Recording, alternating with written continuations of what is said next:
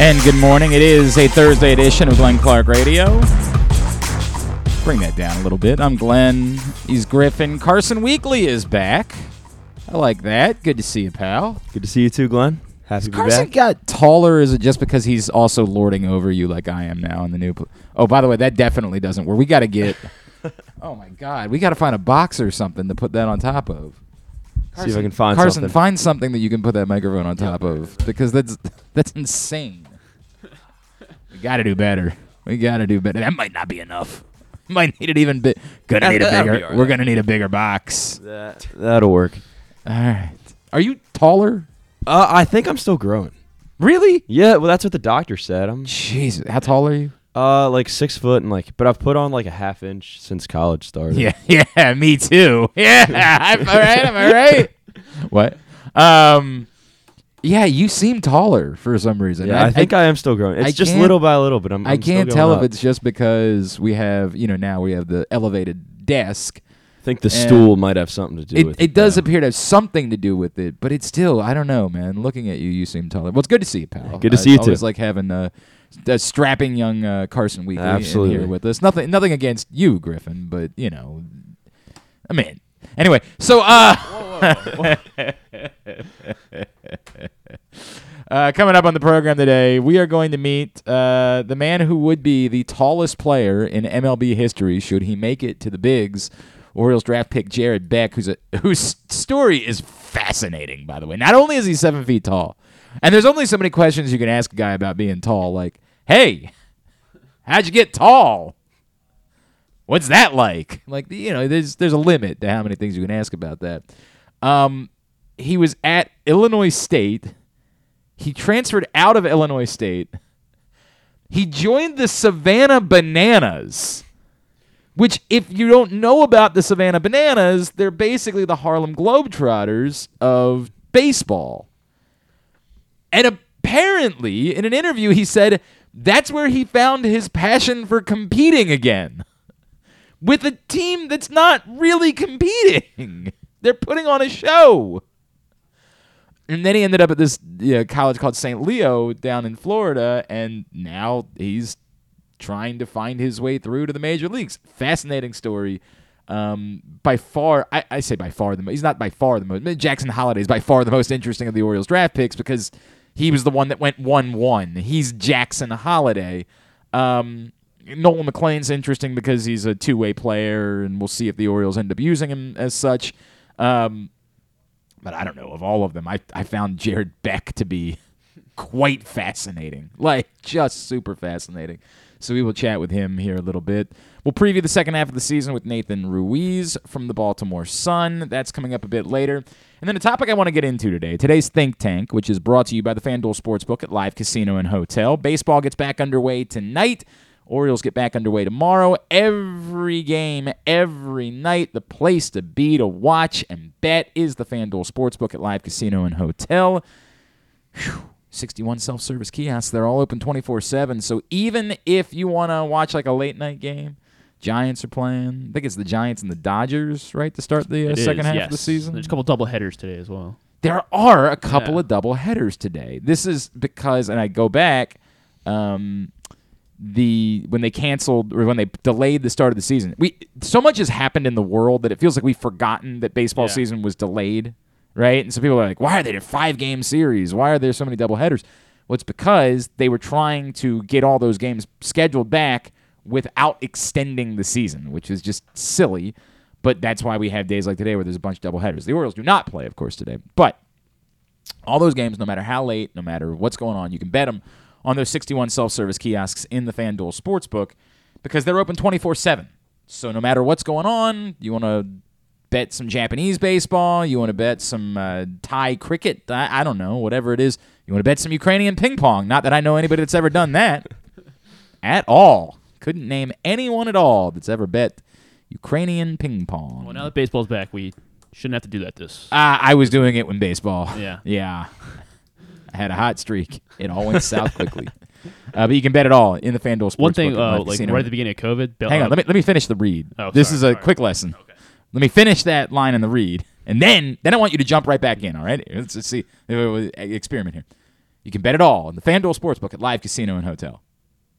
Now, that's where you're supposed to jump in, Griff. Jesus. But Belarusian Right. soccer was like Ooh. the only thing that was like Ooh. live, like in April of 2020. Oh, I'm and willing to give it a shot. Yeah, and I was following that for It's like, a good month it's like or two. when I was in college. I'll try anything once.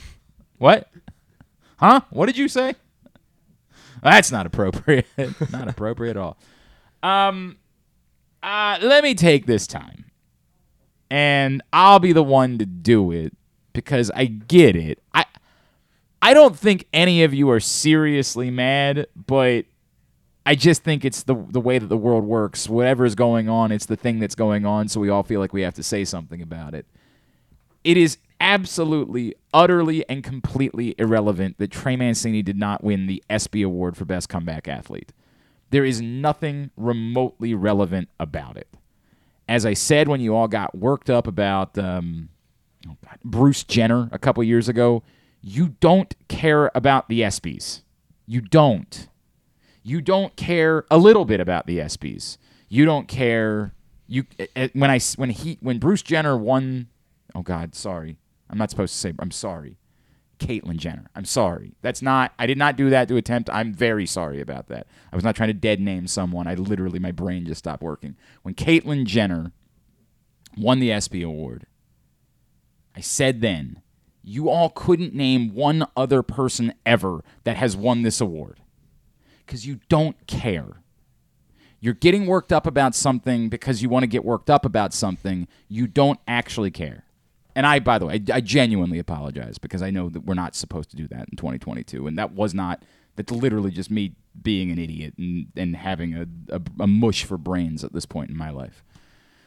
Which is not great, by the way. I don't suggest that. I suggest trying to keep more cognitive function than what it appears that I have. I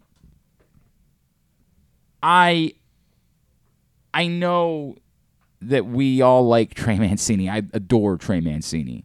And because the ESPYs were going on last night, it's us wanting to feel pretty. We want to see our guy on national TV, on the only thing that anybody's watching, the only thing that's going on. We want to see our guy get some love. We want that for our guy because it makes us feel pretty. Tell me I'm pretty. Tell me I'm pretty. Carson, tell me I'm pretty. Glenn, you're gorgeous. Thank you. Means a lot. Love the hat. Thank you. That's how we operate as a society. To be abundantly clear, we similarly could not name a single other athlete who has ever won Best Comeback Athlete at the ESPY Awards with your life on the line.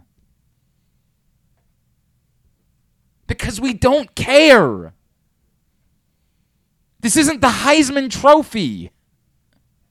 This isn't relevant.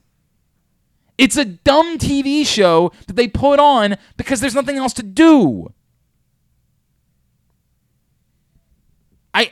I didn't even think that Trey Mancini would go. So I think it's neat that he went. I think that's cool that Trey Mancini got to go have a moment where he got to hang out and, rub elbows with some of the biggest stars in all of sports, and probably a couple of them know about his story. And there was probably a moment or two for him last night where it was really neat, where they said, hey, dude, really inspired by your story. And he was like, holy crap, you know who I am?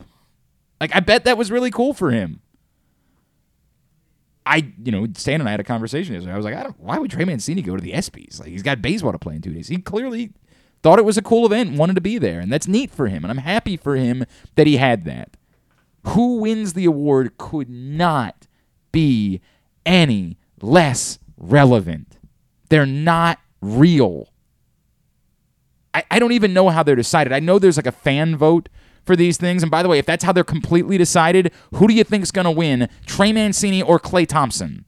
Come on, man. We love Trey Mancini here. But the average person in the country is way more cognizant of Klay Thompson than they are of Trey Mancini. I'm not sure if you're aware. One of them's won 4 NBA titles. And we love Trey. And I love Trey. And I think Trey deserves about as much recognition as for being a human as anybody on the planet. I know nothing about Klay Thompson, the human. Maybe Klay Thompson's a wonderful human, too. I couldn't tell you. I certainly enjoyed his drunken captain hat wearing at the Warriors parade and losing a hat in the water or what. I mean, like, he certainly came off as being entertaining. I couldn't tell you what kind of human he is. I don't know. I'm going to guess Trey Mancini's a better human because Trey Mancini's a better human than just about everybody I've ever met. He's an incredible human being. But trying to feign some sort of outrage about an ESPY award speaks to how much we have dumbed down our society. The response to who wins an ESPY award is, who effing cares? Thought it was a neat thing that they did for Dick Vitale. To be full disclosure, I most certainly did not sit down and watch the ESPY awards last night.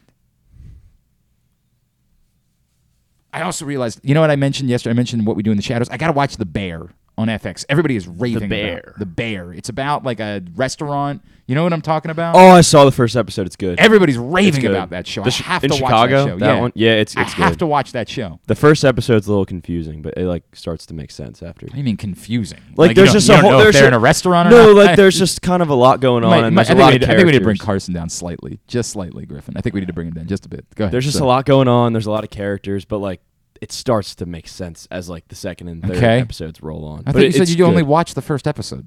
I said I saw the first. I mean, I was saying like you need to see the first episode. Like I saw the first episode and it was really But then you good. just said that it starts to come. I'm confused. Did you watch more than one episode or not? I watched like the first 3. Okay, all right. I'm more than a little confused about what just happened here. But no, I was saying point like is I wanna was watch saying The like Bear. you're gonna watch the all first right, episode. all right. And I do want to watch The Bear. That's it's good. That's on my Yes. list. I want to watch. Recommend. I want to watch The Bear. I don't know what just happened there. It's like kind of a. But I feel We're off like to kind of like a bumpy. feel like we're gonna start. be all right. It's off to a I feel bumpy like we're gonna start be here. all right. New studio. So, I mean, he did say he watched the first episode, right? I'm not crazy. Yeah.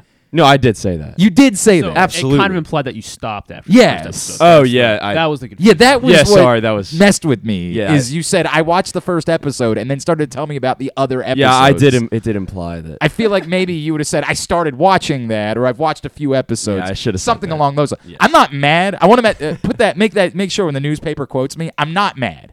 Okay. I don't think they're gonna I'm quote. I not- think they're gonna quote Bruce I'm Jenner. I don't not think they're mad. gonna quote we that. stop. Don't. We're not dead naming him anymore. We're not doing that. It's Caitlyn Jenner. That's the way it goes. Whatever you have, whatever feelings you want to have, that's the societal approach that we're taking in 2022. Oh, I agree. Is that we don't dead name someone. So I apologize. Again, that was a mistake. I'm sorry. I screwed up. My brain is mush. It was not an attempt that I was making there. I'm very sorry.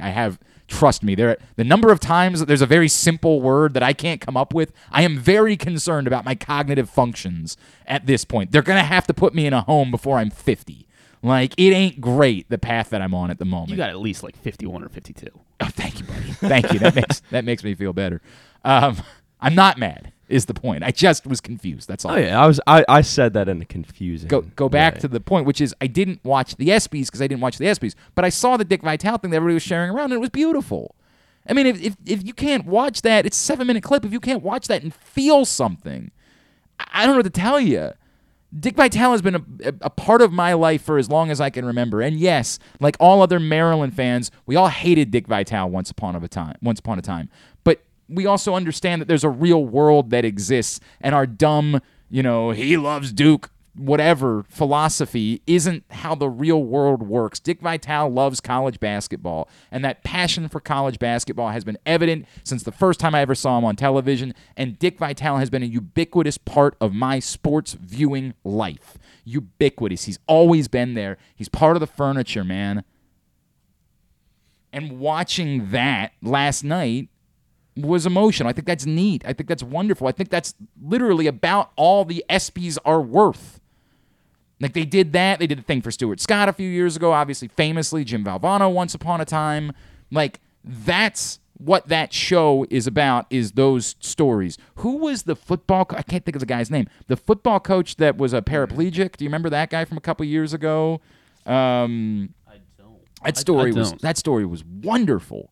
It was a wonderful story. He did what Devin Still as well, and his That's daughter. 100%. My Yeah. God, that's the type of stuff that the ESPYs should exist for, is telling those stories. In fact, I would encourage them to get rid of all the athlete awards. Just do a show and do 5 minutes on Trey Mancini and do 5 minutes on Klay Thompson and do 5 on the best stories of the year. Just like an E60 kind of thing. Something like that. Yeah. Yes. Because, my God, who gives a flying F who won best basketball player?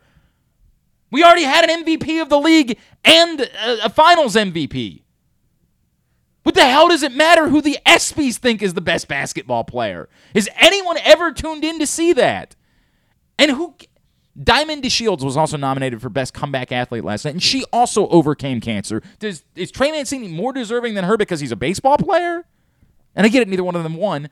Klay Thompson, but that's the point. Who is most deserving? It's wonderful that they all came back. But why would we ever care even remotely about which of them won? They all deserved recognition. They all got some attention. You want to care about something from the ESPYs? Beat up ESPN for how they didn't invite the female college athletes. It's a joke. They actually cared. It's actually mattered to them. Cares who wins a freaking ESPY award, man. I get it.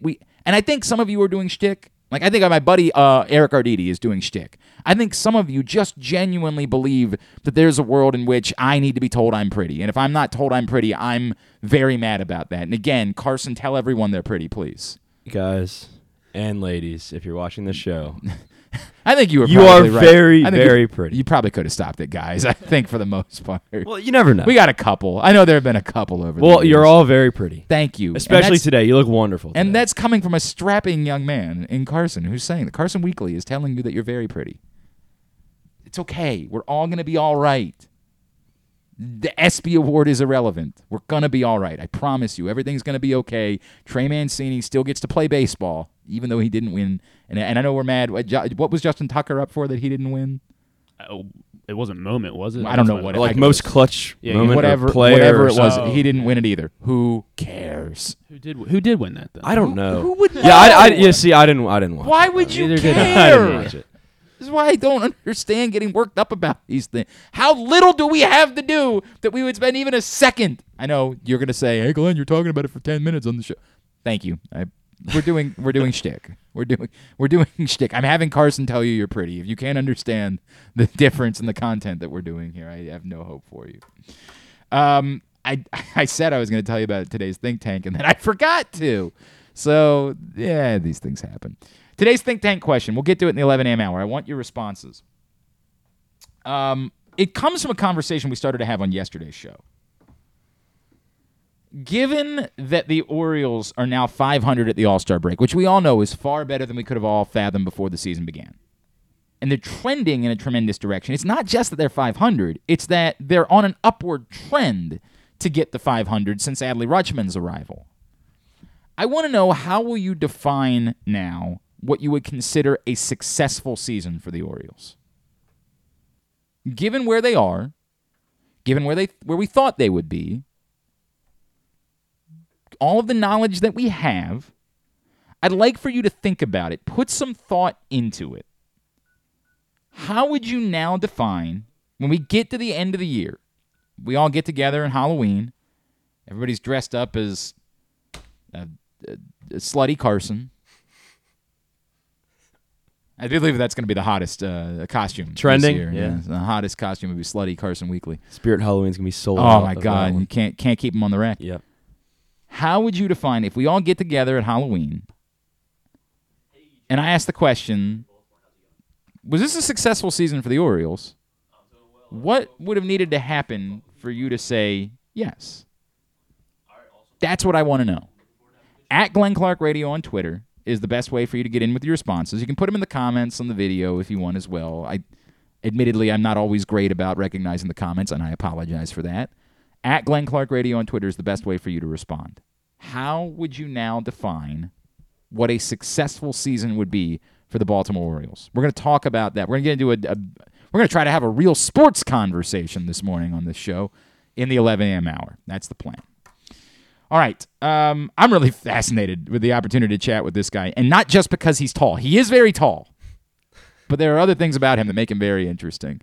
He is one of the most recent newcomers to the Orioles organization, as he was selected this week out of St. Leo. He is 7-foot pitcher Jared Beck, and he's with us now here on Glenn Clark Radio. Jared, it's Glenn and Griffin in Baltimore. It's good to chat with you, man. Thank you so much for taking a couple of minutes for us. Yeah, thanks so much for thinking of me. I'm really excited about it. So it's awesome, man. Jared, it's great to chat with you. I was joking earlier. There's only so many ways to ask somebody about being tall because, like, you know, you don't get to decide that. That's just the way that it works. But take me through, like, when were you always bigger than everybody else? Was there a point in your life where you had a growth spurt? Was there ever a time where you're like, hey, maybe I should think about basketball instead? Like, did you ever go through any of those things? Yeah, I was kind of always like a head taller than everyone, even in like elementary school and stuff. But yeah, I got a growth spurt in middle school that it was like, I'd say like 11 inches in 2 years, and it's just, I mean, I was always taller, and then that happened, and I was going through all these growing pains and stuff, and it was tough kind of getting through some of that, but I did, and then yeah, it all worked out for me. But I did play basketball. I played baseball and basketball mostly, and I don't know, I just baseball. I love the game.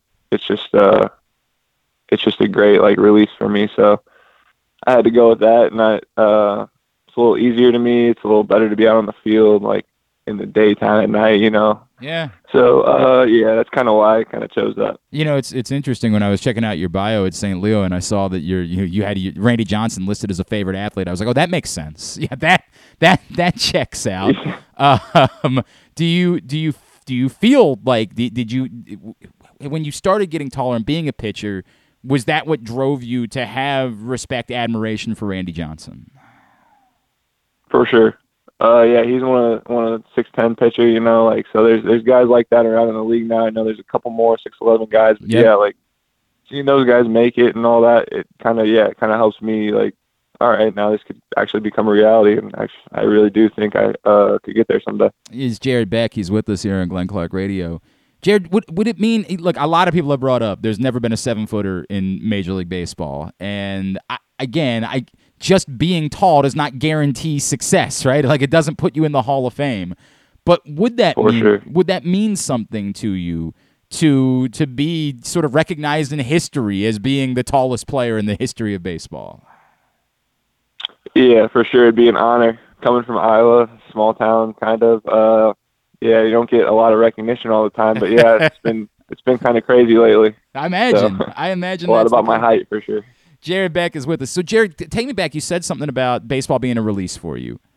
Tell me a little bit more about that. What was it that developed that love of the sport? And when you say a release, is it something that just throwing a baseball sets off for you, or like this is what I'm supposed to do, this is what I'm meant to do? I'd say so. I think any part of baseball, just like training, the lifting stuff, yeah, throwing, just playing catch, I think all that is it's so great.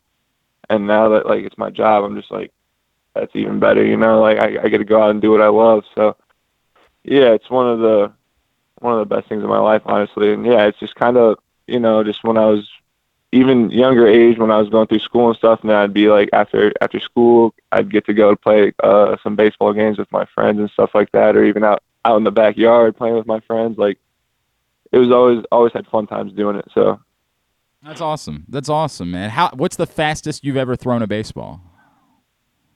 I think I was clocked up to 95, just I think for one pitch this year against Tampa. Do you feel like, consistently, what are you sitting at? And do you feel like there's still more? I think a lot of people would point out, hey, given your size, you should be able to hurl. Do you feel like there's even more that with the right training around the right people that maybe you could throw even faster than that? Oh, for sure. I think I'm usually, this year I was sitting around like 89, 91, 92 area, touching some 3s and 4s. But yeah, just I think with what I got now and kind of like my base that I've made for myself and with the others that help me around me, I think, yeah, there's so much more room to grow. That's cool. And I'm still kind of growing into my body, and there's so much more like that I can do to mature in my body and all that. So I think just that would help. But yeah, if I get to in the Orioles organization and they can help me with the player development stuff, I think I could be maybe scraping some hundreds once in a while. That'd be kind of cool. Like the sounds of that. We like the sounds of that, man. That sounds pretty good to us. All right, so we got to get to it. the Savannah Bananas, man. Tell me about how that happened and what that experience was like for you. They are one of the most fascinating things that exist within all of sports. Oh yeah. So yeah, I was planning on going to the Northwoods League, and that ended up not working out. So my one of the assistant coaches at St. Leo's, name's Josiah Song. He kind of hooked me up. He knew one of the coaches there. He's like, "Hey, we got this lefty that needs to throw." And I was on a temp for the first 2 weeks because they really didn't know how to shake out.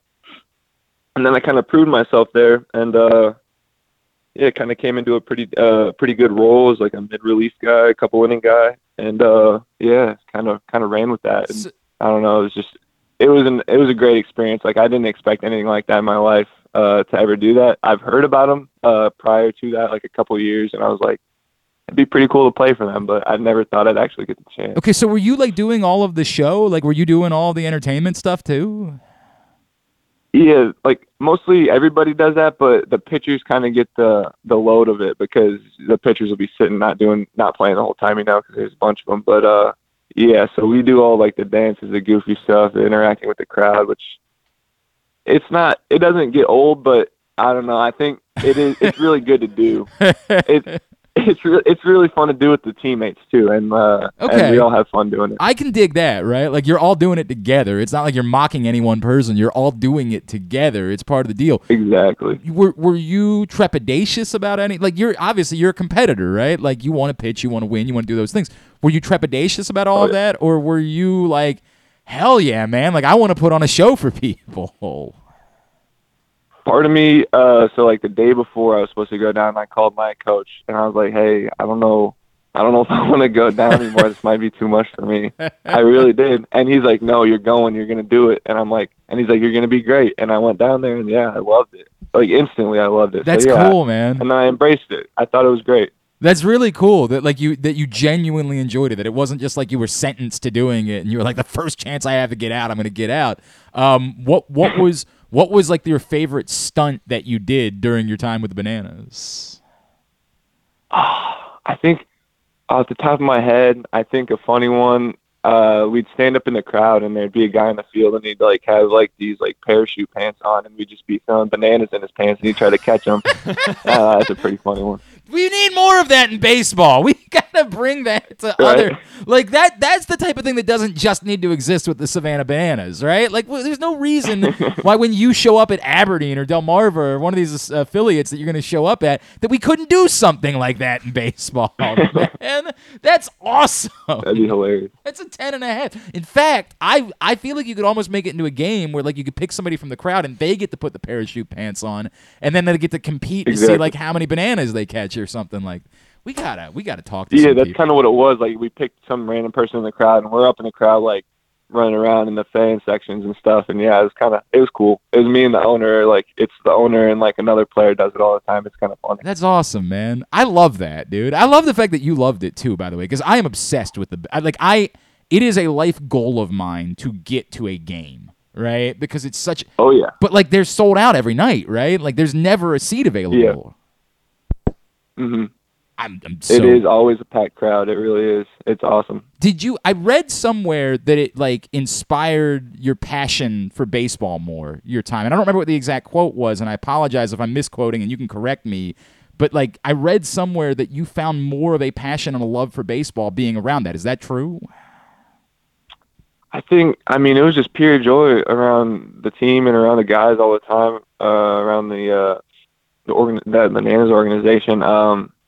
I don't know. I think they do a really good job with splitting it up. So, like, you'll be entertaining the fans, like, when you're not playing. But when you're on the field, he's like, it's go time. Like, we flip that switch, and he's like, it's time to get after it and shut it down as a pitcher, or, like, it's time to, just put all the runs up on him as a hitter, So that's cool, man. I think once they kind of told us that, and I kind of got that mentality in my head to, like, when I step on the mound, it's, like, go time. And it's, like, time to dominate. I think that really helped me as a player. And I took that to the season this year and had a great season. So can I venture a guess that every time you've ever held a bat, you've maybe never taken a walk in your life as a hitter, that it might have been fairly difficult for that to have occurred at any point? For sure. Actually, I was pretty good when I was at a younger age swinging the bat, but yeah, I had to put it down in college, which is a little unfortunate. But Yeah. I'll still swing here and there in practice. Little tough when you're 7 foot tall to find something that isn't the strike zone. Like very difficult For sure. at that point for that not to be the case. Jared Beck. Yeah, I remember in a high school game, the umpire was like, there was a pretty low ball, and he was like, "Oh man, that would have been a strike for everyone, but that's a ball for you because you're so tall." And I'm like, "Yeah, I get it." I mean, credit to him, right? Like, yeah, right. I was like, I appreciate it. Yeah, thanks, dude. What it means to you to have gotten the call from the Orioles. I know, like, hey, it probably would have been nice for it to come in, say, the first or the second round. Like, that might have been a nice thing. But just to get the call at all and to now have a professional home and an organization that wants you here and wants to try to develop you, what did that moment mean to you as part of your journey? It's an honor, and I'm blessed to have even reached this point. And I know it's just a start nowadays, so I'm ready just to grind it out. Like I believe I can get to where I want to go, so I'm ready to do it. And I think the Orioles will help me a lot with that. So let's define that. What is it specifically that the Orioles are getting in Jared Beck? They're getting a competitor. They're getting a guy that is going to be there every day, that cares and grinds my butt off. I'm gonna try as hard as I can to get to the big. So that's my goal. I love the sounds of it, man. I love the sounds of it. Also, by the way, you mentioned the basketball, and there's most of the prospects in the Orioles system, like Grayson Rodriguez, those guys, they all get together and play basketball too. So I feel like they're maybe about to be in for a nightmare because you're about to go kick all of their asses in the coming years on the basketball court. When did you stop playing, by the way? How long ago was that? I stopped senior year of high school. Okay. Just because you knew you had I committed to a JUCO to play baseball. Yeah, I just focused on baseball. Yeah, but it's hard doing that because there was a point in time where I thought I wanted to play basketball in college, and then I just out of nowhere kind of chose baseball. So I don't know. It's good to still like have those pickup games with the kids on my team and stuff. I'd play with a couple kids. There's a 6'9" kid on my team this year, and so we kind of battled it out here and there. So. That's cool. That's cool, man. That's cool that you get to still do that. Jared, it's awesome to get to meet you, man. Really excited. And I know this is going to sound like a dumb thing, but you have just absolutely fortified my love and my desire to go see the Savannah Bananas, by the way. Like that's my favorite thing that's come from this conversation. Are you on social media anywhere that we can give a plug and have Orioles fans give you a follow? Instagram, Twitter, anywhere like that? Yeah, Instagram, it's just Jared Beck 45. Jared Beck 45 on. Oh, you know what? Let me see. I got you right here. There he is, Jared Beck 45. Give him a follow right there. Jared, genuinely. Oh, and there's a bunch of basketball pictures. Ironic that we were just talking about. And there's a bunch of basketball pictures right there. Jared, congratulations, man. Really very cool, and looking forward to getting to know you as you report to one of these affiliates, and we're going to be following and monitoring and staying in touch as you make your way through this Orioles system. We can't wait to one day see you set a new record for the tallest player in the history of baseball right here in Baltimore. Thank you for taking the time for us this morning. Yeah, thank you very much. It's Jared Beck, new Baltimore Orioles draft pick, and dude, how much fun does that sound, him describing the Savannah Bananas? It's good for baseball. Dude, really it's is. so good for baseball. Because, baseball always gets knocked as like, oh, it's the old person sport, and they don't make any effort to make it fun. Right. Stuff like that is definitely moving us in the right direction. I said, we did a Would You Rather Wednesday scenario a few months back where it was like, would you rather get I think I said like a WNBA team, something for the arena, like a new, I don't know what it was, maybe an indoor lacrosse team, or would you rather like the Frederick Keys become the Washington Generals to the Savannah Bananas? Right. And like get to host. I'm like, dude, that sounds amazing. Awesome. Yeah, and like for someone's it would be incredible. Maybe if someone wasn't as much into baseball and they were trying to get into it for your as kids. A first game or for your kids or something like that. Yeah, dude, my kids. It's engaging. It's fun. They would lose their minds seeing something like that. When I was down, some people might remember last summer, my grandfather was passing away, and I took my children down to see him in Georgia before he died, and I was like, I have to find out. And he didn't live anywhere near Savannah. Like, he lived hours. It's like down to like all the way at the bottom. Yeah, he was so far away from Savannah. But just being in the same state was enough for me to say, like, I got to find out. Like, I got to see if I can't get to a game. You can't. They literally sell out every game. They're that popular. They sell out. And I don't think it's a very big stadium either. Still, though. Oh, God. Oh, God. And I know they did a little bit of touring this year, but like mostly in the Southeast. They kind of go just around that area. Yeah, like Montgomery and places like that. Oh, I would love. We can throw this on a Would You Rather Wednesday. Would you rather be, for one game, a Savannah Bananas player or a Globetrotters player for one game? I mean, I think it depends on what your skill set is. I couldn't do. I guess. Well, I guess we're assuming that you're good at whatever you're going to do. Well, like I think anybody could go stand in right field. That's true. That's for a game. You know what I mean? true. Like, yeah. And you're not going to be Pick good, there, yeah. but you can at least stand there Sure. and make an attempt. Whereas I know what would happen. Like the Harlem Globetrotters are all college basketball players. They're all guys that were. They can all like, dunk and yes, 100%. Like, I don't have the skills necessary in order to be out there with those guys. It would be embarrassing. And you're one of 5. Like there's only 5 guys on the floor. If one of them can't do it. The Globetrotters would always do a bit when they would come to town where they would like allow for sports media people in town to play for the Generals that night. And like they would only put you on the floor for like a minute or so. But you're still on there. But like, and I'm really mad because I missed when I was in Phoenix, they wanted to do it, and I missed my opportunity to do it because I had something else going on at the time. It would have been amazing. Like it would have been wild. Just to be able to say, yeah, I played against the Harlem Globetrotters. That would have been cool. All right, when we come back in, we're going to preview the second half of the Orioles season. Nathan Ruiz from the Baltimore Sun will join us. I want you to keep thinking about how would you define success. Knowing where the Orioles are, how would you define success when we get to the end of the year? Today's show brought to you by your local Toyota dealer and buyatoyota.com. Whether your focus is luxury and comfort, convenience and technologically advanced connectivity, sporty performance and aggressive styling, we've got the perfect Highlander for you. Check out buyatoyota.com for deals on new Highlanders from your local Toyota dealer today. It's Glenn Clark Radio.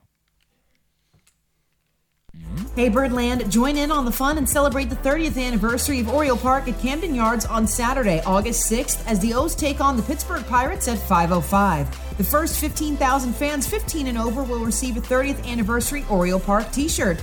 Then stay post-game for the Birdland Summer Music Series presented by Miller Lite I Love the 90s concert, featuring Drew Hill with a special performance by Cisco and Smash Mouth. Tickets start as low as $15 at Orioles.com/tickets. Sports fans, the wait is over. The all-new FanDuel Sportsbook is now open at Live Casino and Hotel in Hanover, Maryland. This is your chance to win big right in your own backyard. Bet on every sport with self-service kiosks and watch all of the action from the best seat in the house. Make every moment more at the all-new FanDuel Sportsbook at Live Casino and Hotel in Hanover. Please play responsibly. Gambling problem? Please call 1-800-GAMBLER or visit mdgamblinghelp.org. Get your tickets now for the premier high school lacrosse games of the year.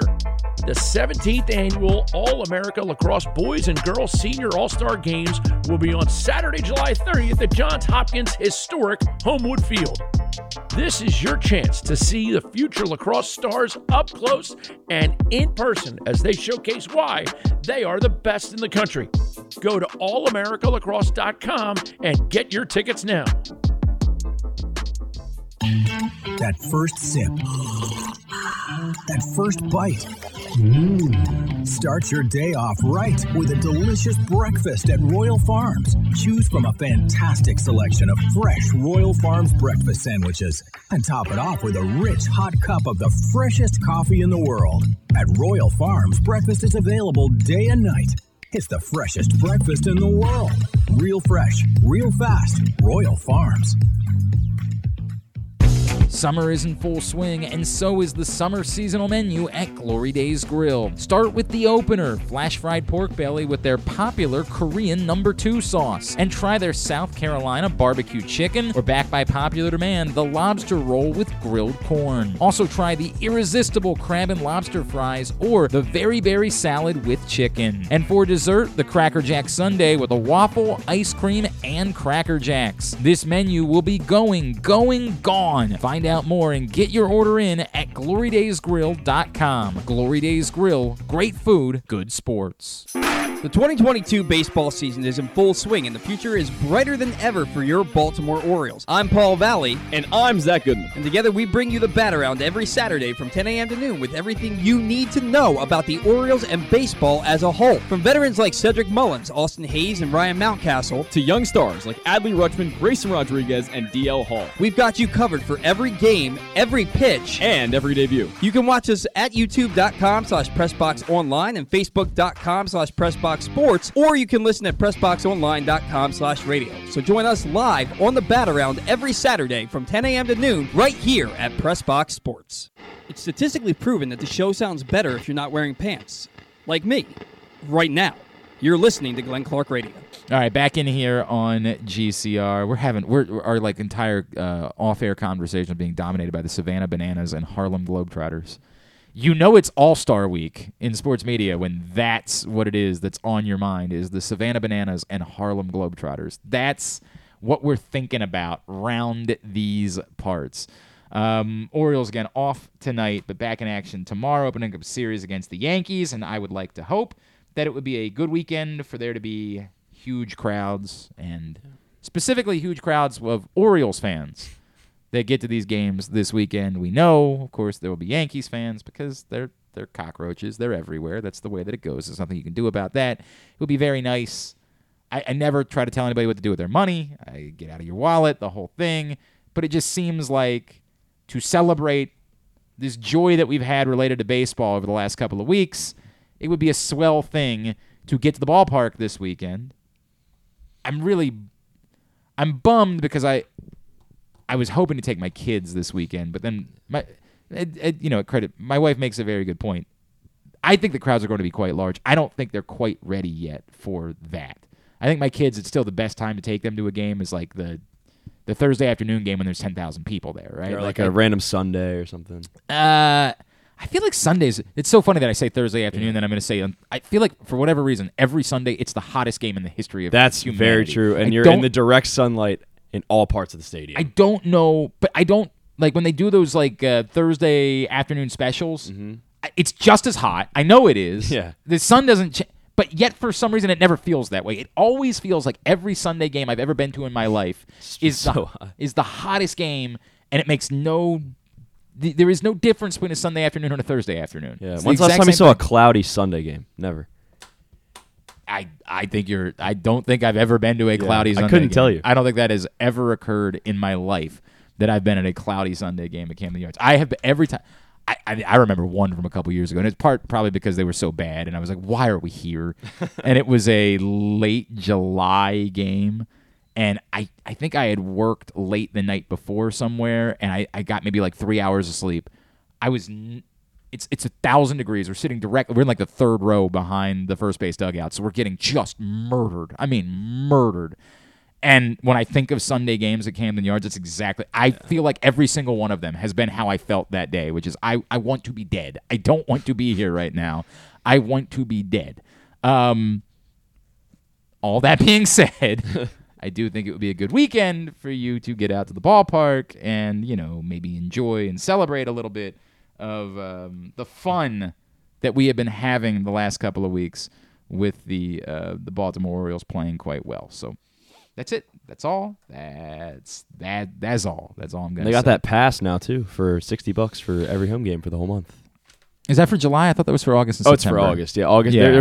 You got to buy there. It's by the month, but like August and September. Yeah, I thought it's getting exciting. I think it's a great idea. I think might be some very meaningful games that you can go to. And you for can go to all price. of them 100%. I think it's a great idea. I love that they're doing it. I'm on board with every ounce of that. Today's show also brought to you by Glory Days Grill. I just went over to Glory Days Grill yesterday because we can walk there now, which is so wonderful. My buddy Tim Barbalace from 105.7 The Fan came and joined me. We went over, sat at Glory Days Grill. In fact, I had an alcohol. Whoa. I had a single alcohol yesterday. I had a gin and tonic. I was like, you know what? I'm going to have one. And it'll be my alcohol for the year. That'll be what I consume.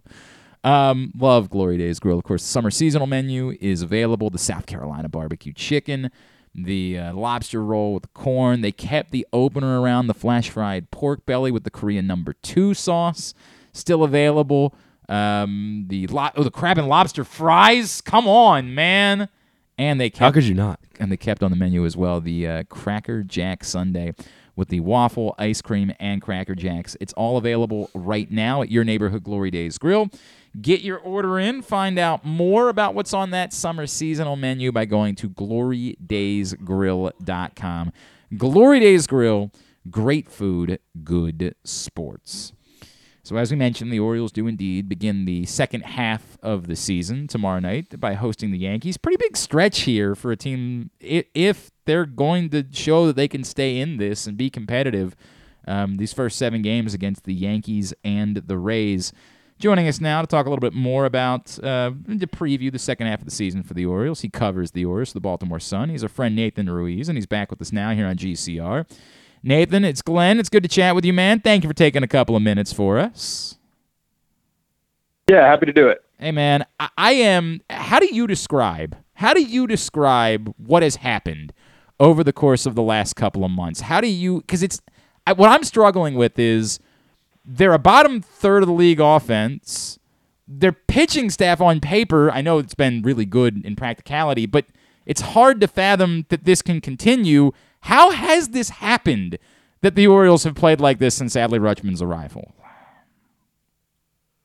Yeah, I think it is a lot of disbelief on my end. I've covered this team since 2019, so I kind of came in. Obviously, I had the fortune, I guess, of missing the 2018 season, but I've kind of I have the perspective of watching this team during its rebuilding period and not so much getting to see firsthand, the success they had from 2012 to 2016. So that era of Orioles baseball has kind of been all I really know in terms of being around it. And so I'm kind of just like perpetually waiting for the wheels to fall off of things. And I thought that might have happened in Minnesota earlier this month. Jorge Lopez blows 2 consecutive saves to get walked off against the Twins. I thought, okay, here we go. And then all of a sudden they win 10 games in a row. So I think it speaks to them. This is a different team. A lot of people have talked, you mentioned the pitching. A lot of people have talked how much better the pitching is. The pitching staff is basically completely remade. Like Dylan Tate's the only reliever who was a primary reliever for them a year ago. So it's not as if guys are necessarily getting better. They have a bunch of different guys out there. Jorge Lopez was a middling starter a year ago, and Felix Bautista was climbing up their minor league system, and Brian Baker, Joey Crable, Cionel Perez, they were in different organizations. Right. So it's a group of guys who it's a completely remade pitching staff. And I do think, to your point, like we talked a lot about how these are a bunch of waiver claim guys and who on paper aren't maybe, the success is a surprise. And so I think there is an element of that where there has been a lot of, good breaks. These guys are overperforming, but that's our perception. Maybe these is just who these guys are. Maybe the Orioles, as they cycle through waiver claim after waiver claim after waiver claim over the last few years, maybe they figured something out. Maybe they say, this is what we need. This is the kind of guys we need to target, and this is how we can make them successful. On the offensive side, like to your point, they're not necessarily, there's no one really tearing the cover off the ball. Obviously, Adley Rutschman hasn't come up and been the savior maybe that everyone expected him to be, which how could he be? But obviously they've played better. Ryan Mountcastle's hit the ball really well over the last couple of months. But if you kind of look across the board, there's no one who's having a Cedric Mullins-esque 2021 breakout season. But just really across the board, these guys have OPSs between, 750 and 800. Obviously, the bottom of the lineup has had some struggles, but you're still getting, out of that group of guys, Ramon Arias has come back and really turned it around.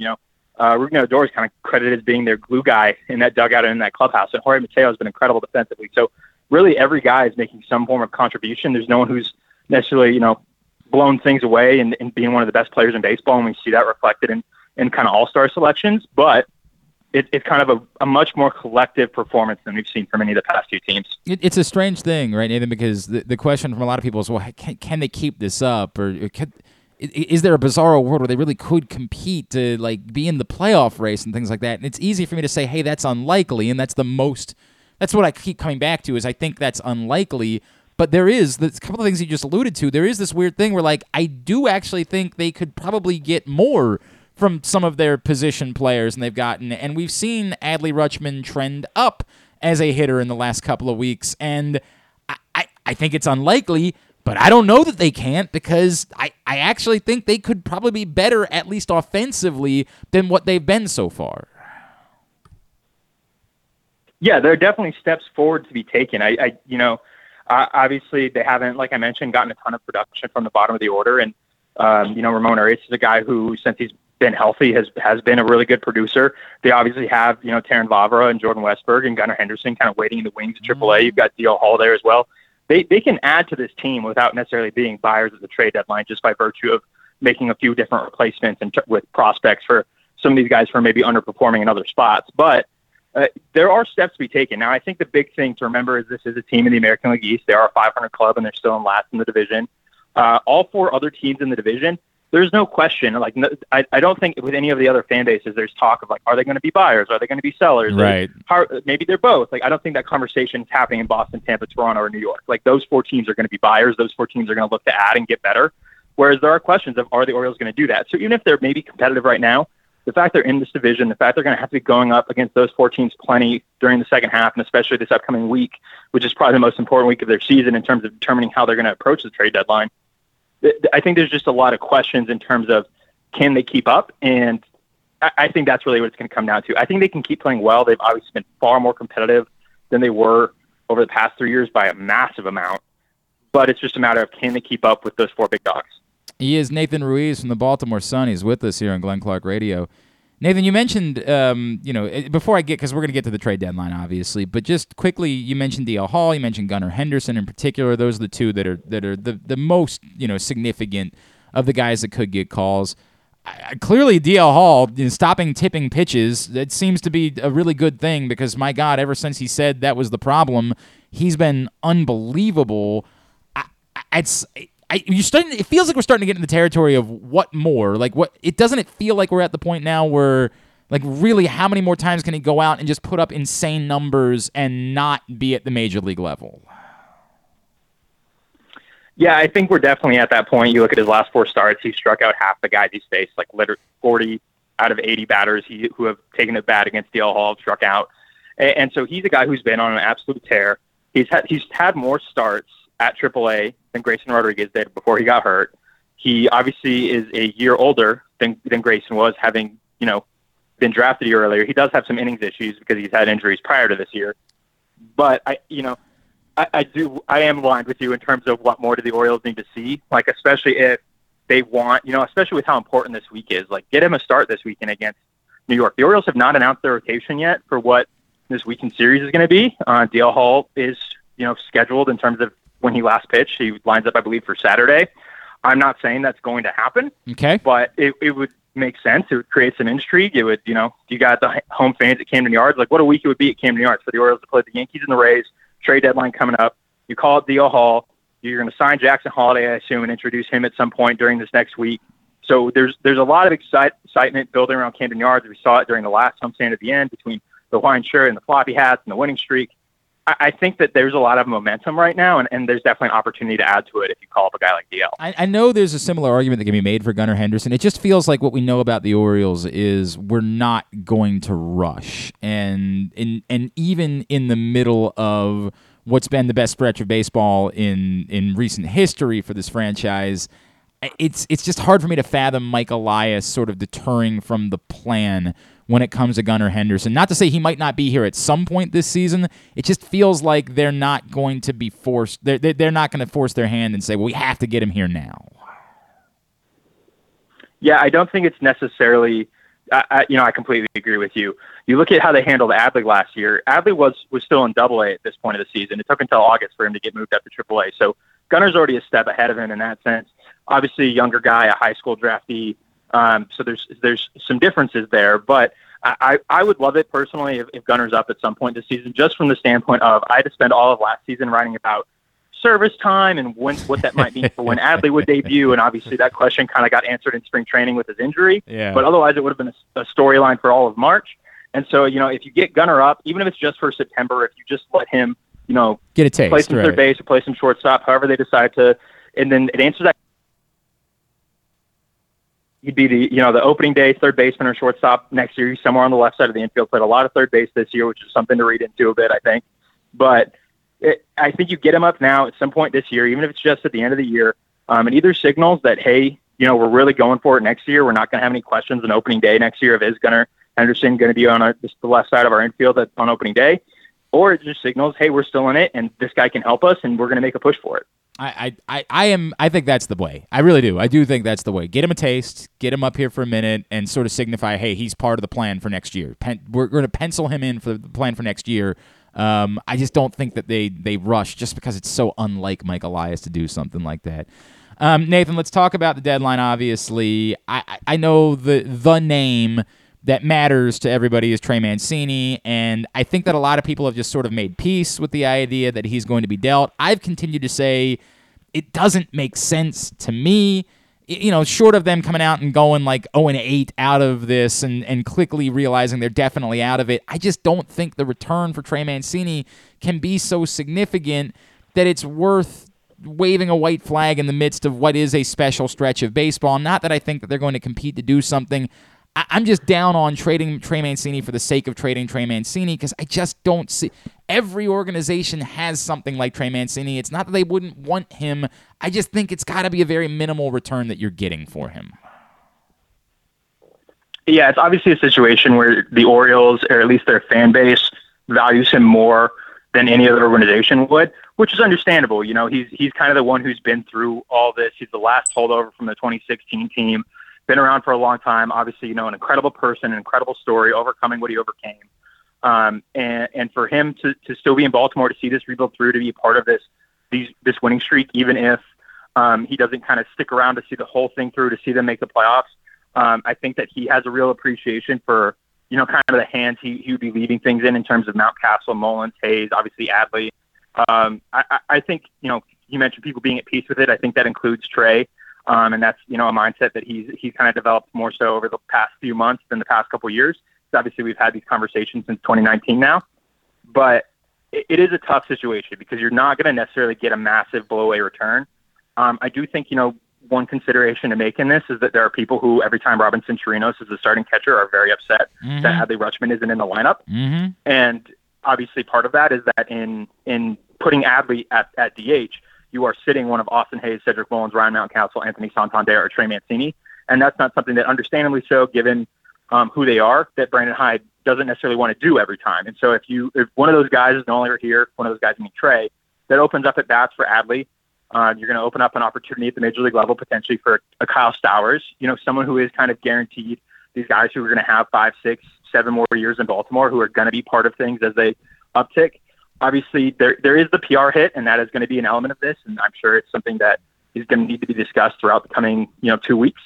But at the same time, there is an understandability to it. You also look at it from like Trey's perspective. Trey, since he's come up, he's been in left field, he's been in right field, he's DH, he's been a part-time first baseman. He's never really gotten the opportunity to be a team's first baseman. The position he played growing up, the position he played coming up the system. And so, obviously, the hope is that, from Trey's perspective, I assume, would be to go to a contender, be a regular first baseman, because he's played really well there. Both him and Ryan Mountcastle have been really strong defensively if you look at, outs above average and things like that. Yeah. So I think, for Trey would deserve the opportunity to be a full-time first baseman and get that opportunity also to maybe play half of his home games at a ballpark that isn't designed to take home runs away from him. And so there's obviously a lot of different factors here. How they play over the next week, like you mentioned, will go a long way in kind of determining what the path is. There's nothing that says they can't kind of do a this and that situation. But, yeah, he's definitely the guy, the name to circle and the name to watch. I don't think there's any world in which they're trying to acquire things. I just can't fathom that making sense for this team. But do you think there's a world in which there could be something more dramatic? I mean, I think we all would assume, hey, if they can get something for Jordan Lyles, they'll probably do that because Matt Harvey can pitch his innings at some point. I think there's things that we just kind of all that say that makes sense. But, there are also people that will say, hey, if somebody's offering you a haul for Austin Hayes, I'm listening. And, that seems dramatic to me, given where we think this team is headed the next couple years. Do you think there could be more dramatic moves that are made than just the guys who are here short term? Yeah, I think anything like that, obviously, again, is a PR hit type of move where it seems like things are trending in the right direction. I think people have started to circle 2023 on their calendars, whereas maybe before it was 2024. There's excitement building, and if you move a guy who is guaranteed to be part of that 2023 team and seem to be someone who is viewed as a core part of that 2023 team, then that puts things in question. And obviously, I think there may be some exceptions to that. You look at a guy like Anthony Santander, who is really improved in terms of his walk rates and getting on base and things of that sort. But he just hasn't been the player that he was for 37 games in that 2020 season when he's most valuable Oriole. He just hasn't been that player. And I think, you have enough time since then to have an understanding of that. And even though he has multiple years of control left, there's that. Jorge Lopez, I think obviously a tremendous story as well. Throwing 99 since he's moved to the bullpen, just, a tremendous story. But again, multiple years of control left. He's a reliever. Those type of things are very cyclical. You have a bunch of other guys pitching well. Maybe you just let Felix Bautista become the ninth inning guy and maybe give Dylan Tate an opportunity. The way their bullpen is pitched, you have some replacements available to kind of handle that situation. And again, I think there are things where you can kind of move things, but if someone's going to come to you and say, Michael Elias is going to have those conversations. You might see Cedric Mullins' name out there. You might see Austin Hayes' name out there. You might see someone else's name out there who surprises you. But I think at the end of the day, that's just Michael Elias doing his job and having those conversations. The amount it takes for a trade to actually line up and to happen, we talked about it last summer with, Paul Fry and Tanner Scott. Their names are out there a lot. And obviously, those are two situations that went dramatically different directions. Yep. But I think that you just need to pay attention to what happens before August 2nd. What actually happens, whatever's out there rumor-wise and things of that sort. Teams have conversations all the time. They're having conversations now, especially now that the draft's over. Focus is going to shift to that. I don't know what's going to happen, but if the Orioles have the opportunity, if someone is really desperate to add Jorge Lopez as an eighth inning guy, and they're willing to give up someone that you like for it, then you do that. That's how this works, and it's unfortunate. But with the position the Orioles are in, relievers especially, like I mentioned, there's opportunity to replace them. We've seen that. They traded Cole Sulser and Tanner Scott, and we thought the world was falling apart. And then you look at how other guys have stepped up since. Yep. And I think it could end up being a similar situation. Just to put a bow on this, most of those things that you reference, I would be okay with if and I say okay, they clearly don't care about how I feel about this, nor are they going to ask. But I feel like the thought now should be, if what you're getting in return is something closer to Major League ready, it feels like they should probably be out of hey, we need more 19-year-olds, we need more low-level organizational depth. It feels like there's got to be an announcement of, no, if we're making moves, it's to get guys that are a year away, that are closer to being ready to help us than continuing to stock the Delmarva and Aberdeen rosters. Yeah, and they've made trades like that previously. They traded Alex Cobb for Jahmai Jones, who was a guy who had appeared in the major leagues. So obviously that didn't necessarily work out for either team particularly well, but that is a thing that they have done. I am, on board with you. I don't think, Trey Mancini, produces a Andrew Kastner-like return where it's two teenagers from the Dominican Republic who people have never heard of before or can't, look up their stats with a quick Google search. That's definitely going to be upsetting, and that's going to factor into the PR hit. Michael Elias isn't going to trade Trey Mancini just to trade Trey Mancini. He's not going to trade Jordan Lyles just to trade Jordan Lyles. He's going to look at this. Obviously, both those guys have options. Lyles is a club option, so it's a little bit more under control. It's hard to imagine that both Trey's side and the Orioles side are going to agree on that $10 million figure being an accurate assessment of his value, and that option is going to be picked up, and he's been pretty clear about that since the beginning. But there's no, necessities here in this process. So, Michael Elias has historically, when someone is a pending free agent or is situated as a pending free agent and they're performing well, they've gotten moved. The exception is, kind of a Matt Harvey who had 3 really good starts to start the second half last year and then wasn't moved because the rest of his starts before that weren't very good. He was also dealing with some nagging things that eventually ended his season. And so that's to say, Jordan Lyles, is the exact type of pitcher that contending teams would love to add to the back end of the rotation. Someone who's going to give you 5, 6, 7, protect your bullpen, do it for the boys, as he says here. So I think that he's a guy who makes a lot of sense for any contender just because he's that prototypical type of starter who gets moved. Yep. But I don't think Michael Elias will move him necessarily just because they have to. Yeah, I mean, pitching is the great equalizer, right? It is always an asset. It is always anybody that can do that. There's always value there. Nathan, great stuff, man. I know it's at Nathan S. Ruiz on Twitter. Oh, by the way, how does it feel now to be the second most important Oklahoma State person in all of Baltimore baseball? Did you take a bit of a hit there this week? I think I needed that. I probably, was getting a little too much on my high horse. And so to have Stillwater, Oklahoma represented by Jackson Holiday instead of by me is definitely something I think step up for Orioles baseball community probably needed. I like that. Baltimore Sun, BaltimoreSun.com. Nathan, really appreciate it, man. Thank you for taking the time for us this morning. Really enjoyed it. Yeah, sure thing, man. Really appreciate it. Nathan Ruiz checking in with us here on GCR. A couple of thoughts in response to all of that. The side of it with Trey Mancini of, hey, well, he deserves to be a first. I guess the question would become, is the team that's trading for him with the idea he's definitely playing first base every day? And I feel like that's the thing that I keep coming back to. Mm-hmm. Like, who's got that? Right. I feel like the team that's looking to acquire Trey Mancini is the team that's just looking for another bat. Just one more. Wherever we put you, we put you. We just want one more bat in the lineup. I struggle with there being a team that's just going to promise anyone that you're going to play first base. Unless you're insert Jose Abreu, right? Unless you're that type of player, promising someone the first base job. First base typically is the job for the guy that you need to put there because they don't play anywhere else. Unless you're such an overwhelming bat that you demand getting everyday at-bats at first base, I struggle with who the team would be that would be acquiring Trey Mancini to we've been talking so much about the Mets being that team. I don't know if you've heard they've got a first baseman.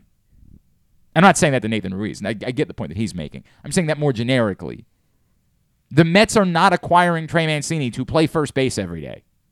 They've got a guy. I think you've heard of him. He's that guy. Pete Alonso is what happens when a team has an everyday first baseman because the bat is so overwhelming that you have to do it. I don't know who the team is that doesn't really have a first baseman that could guarantee first base at bats and playing every day at first base and would give something up that's real to get Trey Mancini. I don't know who that is. And somebody might tell me, maybe Carson, maybe you can think of who that team is. I don't. Yeah, and I don't know either. And I think one other interesting thing is the San Francisco Giants might be sellers at the deadline. We'll see.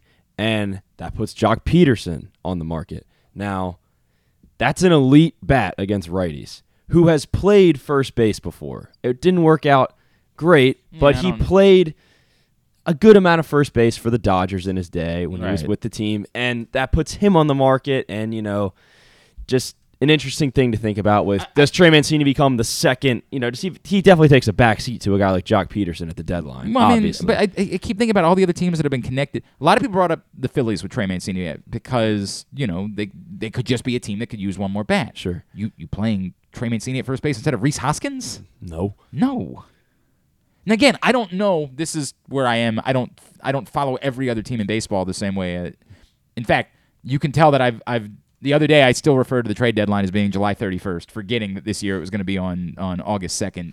I guess because of the Sunday thing, and they don't want players playing in afternoon games, and they've tried to avoid that, the awkwardness of because Austin Jackson literally got pulled out of center field. It's happened a lot because he got traded. It's happened a lot. So and I'm guessing the reason being that on the 1st there's probably some afternoon games scheduled because it's a Monday, it's a getaway day. So they decided to move it to Tuesday, so it'd be a day where there'd be no afternoon games scheduled. So there'd be none of that awkwardness of there being baseball games being played. I just utterly forgot about that when we were having that conversation the other day. But I get why it is they're doing it. It was very uncomfortable when the trade deadline would be happening on a day where teams were playing games. It was extraordinarily uncomfortable for everyone. It is far better for it to be on a day where, there's not baseball being played at the moment. Of course, the irony of that being probably somebody will get rained out on the 1st and they'll schedule a game in the afternoon and the 2nd just to screw it all up. Perhaps there is. I don't think it's impossible. There is a team that wouldn't just say, hey, we can give. I don't. The part about this where we talk about doing right by Trey, I don't know what the answer to that is because I know he loves it here. I know he loves the fact that he's getting to compete with these guys right now. The idea of I think a lot of people forget the reason why Adam Jones didn't want to be dealt was because he didn't want to go somewhere where he wasn't going to be the everyday center fielder. Because he wanted to make sure he could still get a contract that offseason to play center field every day the following year. And what he feared was if the Orioles dealt him to Philadelphia, he was going to be one of 4 outfielders, and he wasn't going to be seen playing center field every day. And that was going to make him less valuable to get another deal. And as it turns out, he only got 1 more year in Arizona, and that was it. But he did get the opportunity. I think it was real money. I think it was a $10 million deal. It was something like that. Did get 1 more chance to go play another season of playing in center field every day. So I don't know what doing right by Trey means, because I think most teams that would be interested in Trey would just be interested in a bat. We would like to add 1 more bat to our lineup. 1 more bat that's an option, especially with National League teams having the DH. And I think that Trey would be fine with that. But is that all that different than the scenario that he has here? Maybe he's practical enough to say, hey, this is fun, but winning a World Series would be more fun. It's the Sean Fanning line from The Social Network. It's really cool, $1 billion. It's fun to compete and it's fun to be playing good baseball, but it's way more fun to have a chance at winning a World Series. And maybe doing right by Trey would be, you mean to tell me that I could go to the Mets and Buck's there and Wayne Kirby's there? By the way, I don't think any of us knew about Wayne Kirby battling cancer, and I think we all would say, God, we love Wayne Kirby. I mean, I don't know that there's somebody that was never a player or a manager in a city that was more beloved in that city than Wayne Kirby in Baltimore. I mean, my God, the best. So our thoughts are absolutely with Wayne Kirby and his fight, and it appears to be going well. His daughter said some really nice things on Twitter. You like to see that. Yeah, well, do you think it could come down to Trey maybe says the only team I'd really be willing to go to is the Mets, maybe the Padres, possibly. Maybe I don't. The Padres. You need to think about what his relationship with Manny and does that Flaherty. Maybe it's not like Flaherty and Nick Markakis where they were brothers-in-law. You know what I mean? I just don't. I don't know how personally close, and if that would be. I don't think that alone. I think the Mets would be unique. I think Buck would be unique because I think there would be go back to the Adam Jones situation. Adam Jones trusted that Buck was going to put him in the lineup every day. He trusted that no matter what somebody above Buck said, Buck was going to put him in the lineup every day in center field. And even if somebody else said, hey, we want to see Mullins out there, Buck was going to say, I make the lineup card. Adam Jones is going to be in the lineup. So maybe Trey Mancini would say, I'd be in New York because I'll trust that Buck will put me in the lineup somewhere every day. Whereas I don't know what would happen if I were to be dealt to, in Philadelphia or insert one of these other situations here. Again, I'm spitballing. I don't know who's interested in Trey Mancini, and there might be somebody that presents me here's the team that would be the perfect fit for him to get some actual playing time at first base. It ain't New York or Philadelphia. We know that much. I just have to think, again, I'm sorry. And Carson, that's going to be your assignment. Cleveland. Your assignment right now is poke around and see what the first base situation is for some of the other contenders. Okay, well, I was kind of trying to think. You got Hoskins at first base in Philadelphia. Yes. And then for NL Central, for the Brewers, they're leading. You got Rowdy Tellez at first base. The Dodgers, that's sorted. Yes. The Mets, that's sorted.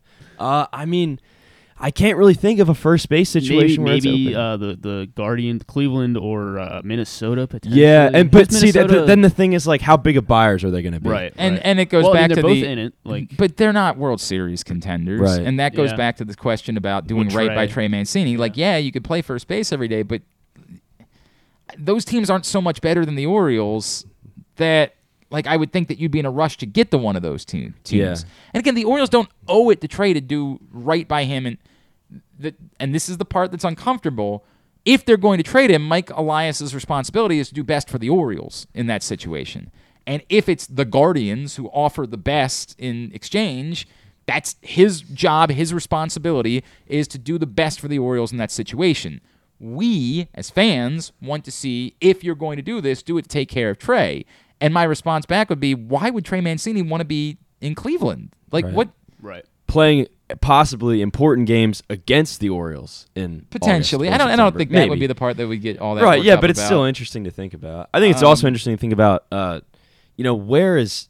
I think there's a lot of other teams that are selling who have assets that are very similar to Trey Mancini. Like the Pirates just said. The Pirates just said Danny Vogelback's up for. And he's up on the market. Goes back got to why, guys like that too. It goes back to why I've said all along that I don't get the Trey Mancini thing because I just don't think there's significant value for him. And when I measure that against the value of riding it out and letting him, giving it a shot the rest of the season, it's hard for me to see the return for Trey Mancini being so significant that it makes up for the gut punch that it will feel like on August 2nd if Trey Mancini is dealt. For like an A-ball pitcher, which is realistically probably what we'd get. Again, the flip side being, and I've said this 2 times, there's the simple argument mathematically that can be made. I wrote about this, I said it yesterday. The simple argument that can be made is Trey Mancini probably has a less than 1% chance of winning a World Series this season in Baltimore. If the asset that you get back, whatever it is, has even a 1% chance of being on a World Series winner in Baltimore, that's better odds than what it's likely that Trey Mancini has. So by simple math, you can still make an argument for taking that minimal return. Sure. The other side of it is, could you get something that can help you next year that isn't really a prospect? Could you do a different type of deal in relation to Trey Mancini? Could you get, if you're also thinking about dealing from the back end of your bullpen, if you're also thinking about dealing Jorge Lopez, could you get someone that could be a leverage relief arm next year that can help this team that isn't a thought of prospect, but is just sort of lost in the equation somewhere else? And you can make an argument that you can get someone else's CNL Perez by trading Trey Mancini. CNL Perez, of course, was available for anybody to have him. The Orioles just happened because the powers that were here were the same powers that Eve Rosenbaum, we talked about it with her a couple weeks ago, the assistant GM, was the one that scouted and got CNL Perez to Houston. So there was a unique reason why they were interested in CNL Perez being here in Baltimore. And everybody that was in Cincinnati was like, enjoy this guy, watch him implode. Well, as it turns out, he's been really damn good this year. Now, whether he'll be good for 3 years, I don't know, because that's the cyclical nature of relief arms. So maybe in the world in which they deal Trey Mancini, instead of it being about a prospect, it's about saying, hey, we think we can fortify our bullpen for next year because there's another guy that we love, that we think the world of, and if we get into our program, he's going to help us, and we'll go get that guy instead. And we all throw our arms up like, really? Imagine if they had traded for CNL Perez last year, what our response would have been. People would have gone nuts. Well, what the F are you doing? Has CNL Perez been pretty good this year? It's been fantastic. Yeah. So maybe that's the way that they go about doing it, is that it's not, instead of it being a 19-year-old or a low A, type of prospect, it's they go a different route in trying to fortify next year's major league team in making a deal like that. And maybe they look at Jorge Lopez and say, Lopez is the guy that can get us prospects. He's the guy that can get us like a real asset. And if we can use Trey Mancini to help make up for the loss of Jorge Lopez next year, then we think that we've done pretty well here. Again, it would be deflating because you're competing right now. And this conversation does become wildly different, as I keep saying. If you lose 6 of 7 to the Yankees and the Rays, the air is going to come out of the balloon. Yeah, we can revisit this in right after these 2 series, and yes, it's going to go one way or the other. Yes, and we're going to have a conversation then, and we're going to talk about it more at that point. But if they flirt around 500 in those games, it would be very deflating for this to lead to them dealing multiple pieces come August 2nd. Into hour number 2 of today's program. Stan the Fan will be back tonight. They're going to preview the big national sports card show. If you're into the hobby, man, there is this huge event in Atlantic City. It's called the National. Ray Schulte is the man behind all of it. He's going to join Stan tonight. If you missed Stan's draft recap show earlier in the week with Zach and Danny Black, you can find that right now, facebook.com/PressBoxSports, PressBoxOnline.com/video. When we come back in, we're going to talk about today's think tank topic. How do we define success? And we got to get to young Utes. So that's all on the way as we continue in hour number 2 of Glenn Clark Radio. Summer is in full swing, and so is the summer seasonal menu at Glory Days Grill. Start with the opener, flash fried pork belly with their popular Korean No. 2 sauce, and try their South Carolina barbecue chicken, or back by popular demand, the lobster roll with grilled corn. Also try the irresistible crab and lobster fries, or the very berry salad with chicken. And for dessert, the Cracker Jack sundae with a waffle, ice cream, and Cracker Jacks. This menu will be gone. Find out more and get your order in at glorydaysgrill.com. Glory Days Grill, great food, good sports.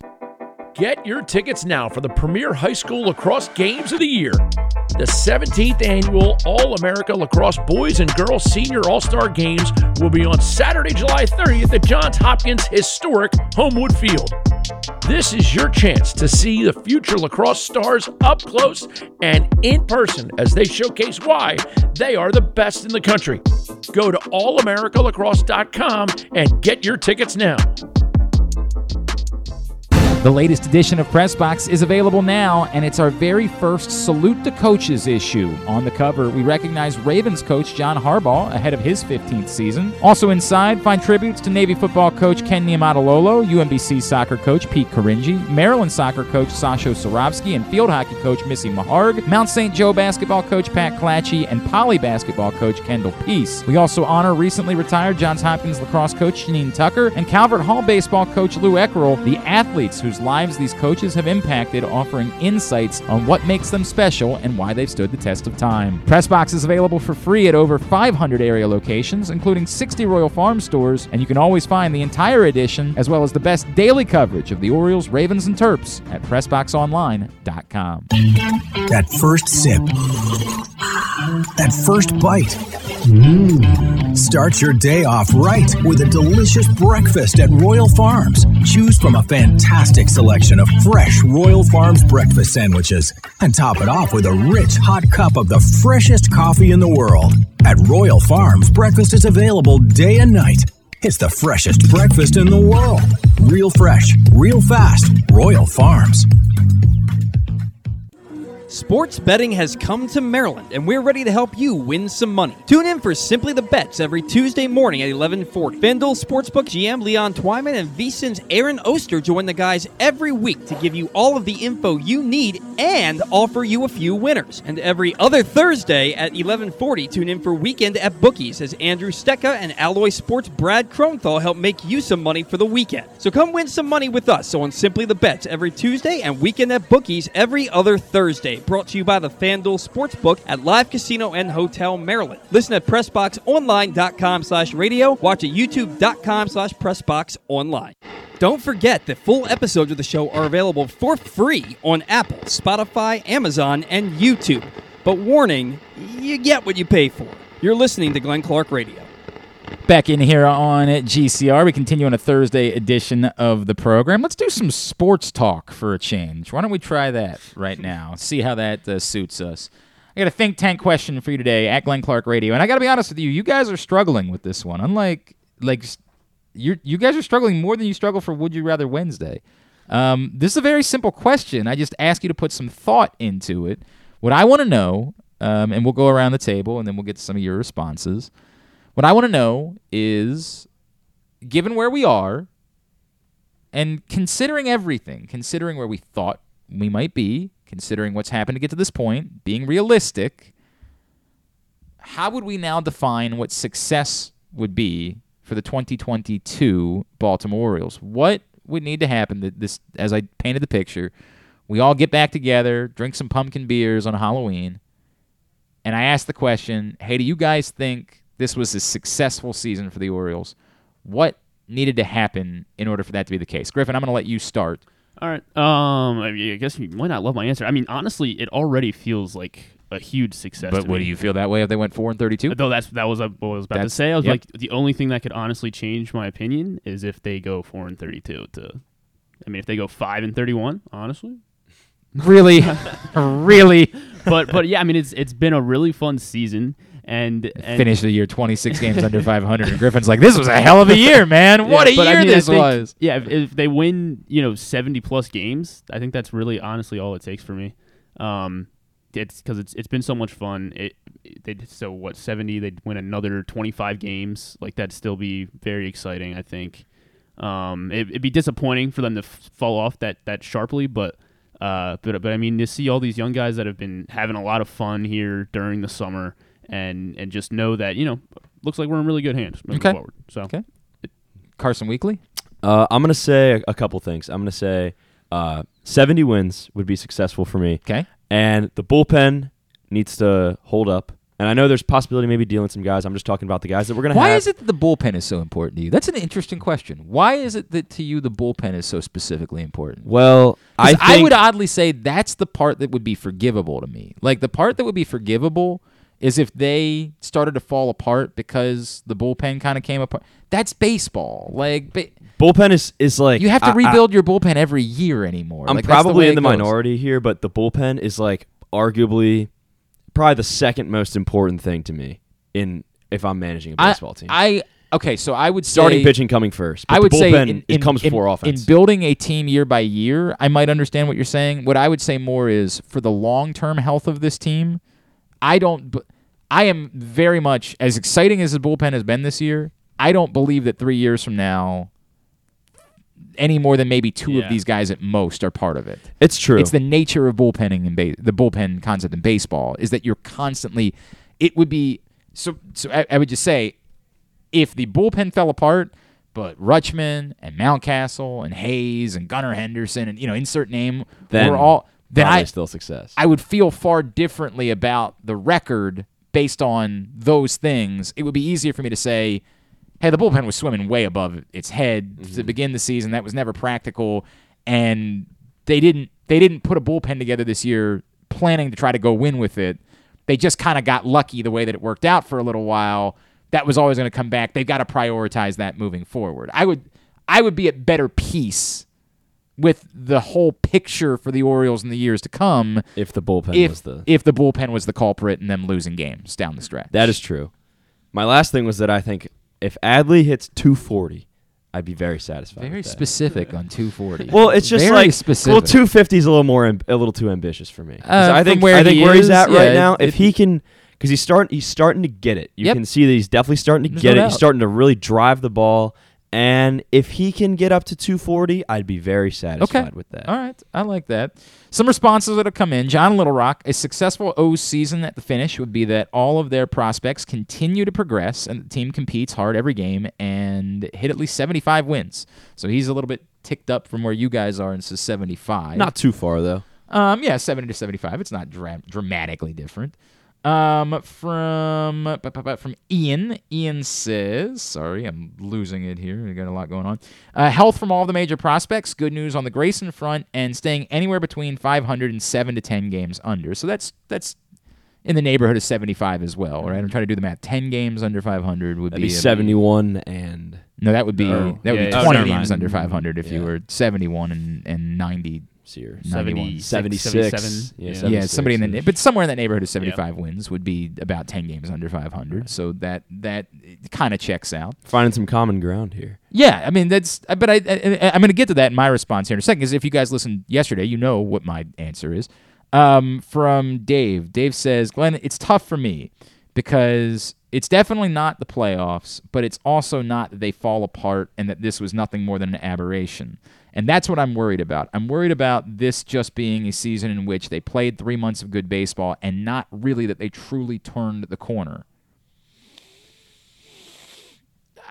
I don't know. It's tough to define. I think I understand what Dave's saying. I think it's difficult to define, right? I think we would all be able, if we're paying attention, we'd all be able to say, like, oh boy. And what concerns me is that some of the players that we do believe are part of it aren't really having great seasons, right? Like Austin Hayes is having a great season. Who else among the guys that we think could be a part of this long term would we say are having a great season at the major league level? Santander's producing home run wise, but like I agree with you. I agree with you overall. He's not having a great season. No. So to that point, if we get to the end of the year and they get mired in a bad slump, wins and losses wise, to end the year, and it kind of falls apart. And we get to the end of the year and we say, well, who are we really excited about going into next year? And we're like, Austin Hayes. Yeah, or the guys that aren't here yet, right? That's what we're really excited about. Right, and that's then, just the same thing that... Then I could understand. It's Dave not... Dave, I get what you're saying, and I hope that I'm saying it in a more clear way, but what he's saying is it's difficult to define by a record. It's different. It's just the feeling of getting to the end of the year and looking around and being like, hey, what are we excited about for next year exactly? And it's not any of the players that we saw at the major league level this year. That we all, we still think Adley Rutschman's going to be better, and we don't have confidence that someone that we believe is part of this thing for 3 to 5 years is definitely proving they're a high-level Major League Baseball player.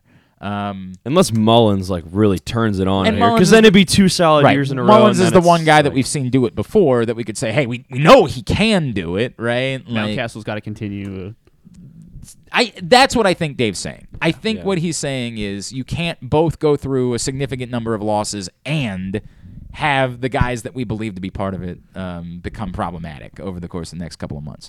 From Chris. Chris says, Glenn, very specifically, there can't be a significant losing streak in there. I can deal with them losing more games than they win the rest of the way, but if what's involved is an 8 to 12 game losing streak in the process, that to me would be a statement about this team not really being ready for prime time. Okay. I mean, that's a really weird kind of way of saying it. That's just baseball sometimes, though. It is, but I get what he's saying is you almost accidentally win games. That's what I'm saying.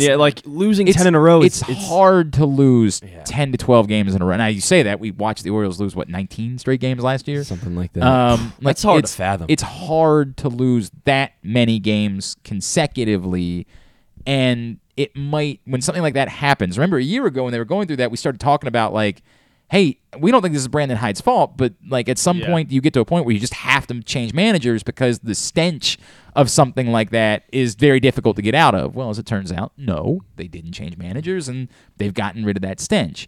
But I get it. When you go through a prolonged losing streak, it becomes very difficult for everyone. It's sort of in your DNA now. It's like what the Nationals are going through, and they're talking about getting rid of Martinez. I know that's totally off topic of the Orioles, but it's the same thing. That's going on. I certainly don't care what they do, but they've got a lot of problems. They do. After those 2 long winning streaks that we had last year, I was actually at both games where they snapped it and finally won. I was at both games where they. So what you're saying is, if they were to lose 3 games in a row, we should send you to the game. Yeah, sure. To try to press box will send me. Right, make sure that you're the one that can change things. Yes, that's the concept of what you're saying. That's good to know. Should be that simple. I'm in favor. If they lose, if they get swept by the Yankees this weekend, Griffin, I will make sure that you're at the game on Monday night. All right. In Tampa, $10 bleachers. In Tampa, right? No, it's at home. It's home. It's at home. $10 bleachers. Right. It's at home. Oh yeah, I'm not getting you a nice ticket. I just the bleachers are nice. $10 bleachers. Yeah, but I'm not getting him standing room only. I don't care. The point is that he said he was there. I'll go on to eBay and get or whatever it is. Where it is, SeatGeek, something like that, and get a $5 ticket. SeatGeek upcharges, man. Well, F them then. I'll get whatever it is. I'll go to the cheapest. I think the best bet is just go to the gate. Yeah. Somebody out there will just say, "Give me the cheapest thing." Correct. That's what we'll do in that situation to make sure that you're at the game. Sounds good. From Tom. Tom says, Glenn, maybe I'm a bit more bullish than everybody else, but I almost feel like if they're not within a couple of games of 500, I mean in the neighborhood of 79 wins, it'll be hard at this point for me to consider it a successful season. They've got to prove that they can build off of what they've done, not that they're going to revert back to being the team that they've been in the past. I mean, 79 wins is not all that different than 75. You know what I mean, Tom? I don't think you're being wildly bullish. I think it's not fair. I think it's impractical. But if what you're saying is I'm just changed the way that I feel about it, that I'm not going to accept incremental anymore, I mean, that's fine. I mean, I don't think it's fair, but I hear you. And then from Ryan, not Ryan Shell, another Ryan checked in this morning. Ryan says, the only way this season will not be successful is, ironic, they go into something like a 4-32 tailspin. Otherwise, I think it's already proven to be successful. I think we're being very dramatic in saying 4-32. I think there are other ways that it could fall apart that doesn't involve it being 4-32 that we would say I don't know. I don't know if we can consider it a success. But I get what you're saying is that it's got to utterly fall apart for me to feel like it was not a successful season. I've said a couple times, and it's why the question came up for me today. I'm very clear about what I think success is. The success is for this team, do they play meaningful baseball games in September? If this team on Labor Day, where they're at home on an afternoon game, and has a packed crowd to see them play the Toronto Blue Jays in a meaningful baseball game, this is a successful season. So now when you say meaningful, does that mean like 5 games out of a wild card spot? In the conversation. Okay. Like relevant enough that people have to be there for that game. I'm trying to think of I remember there being a Labor Day game either in 12 or was it 17? Oh yeah, I think it was 12. No, 17 we were close. Well, no, 12 you think of course, the Yankees game Yeah, okay. on the 6th. You think of the Cal Ripken game, right? The statue game. Right. One of those years, it wasn't a particularly important game. I just remember being there on Labor Day because I had my childhood best friend was down from Brooklyn where he lives now, and he was like, "Dude, we got to go to the game." And I just remember like it was the first time that You're like, shoot, you're right. well, I just remember saying like, "Can I get a ticket?" Like Oh. it was a massive crowd. It was insane. It was a packed crowd for a Labor Day game. I'm not saying utterly sold out. I'm not saying that, right? Like that's so rare anymore that you got to play really you got to be getting to the playoffs in order for something like that to occur at this point. But if 30,000 people were there on Labor Day to watch, and I believe it's the Blue Jays. I believe it's the Orioles and the Blue Jays because the Orioles were still in it enough. They were, as you point out, 4 or 5 games back of a playoff spot, very much in the conversation. The Blue Jays, we expect, are going to be in the conversation. Right. And there was an atmosphere and a vibe in a Labor Day game that people felt like they had to be at. Dude, that's success. We could not have dreamed of that before the season began. That is wild success to me. So that's how I'm defining success for this team.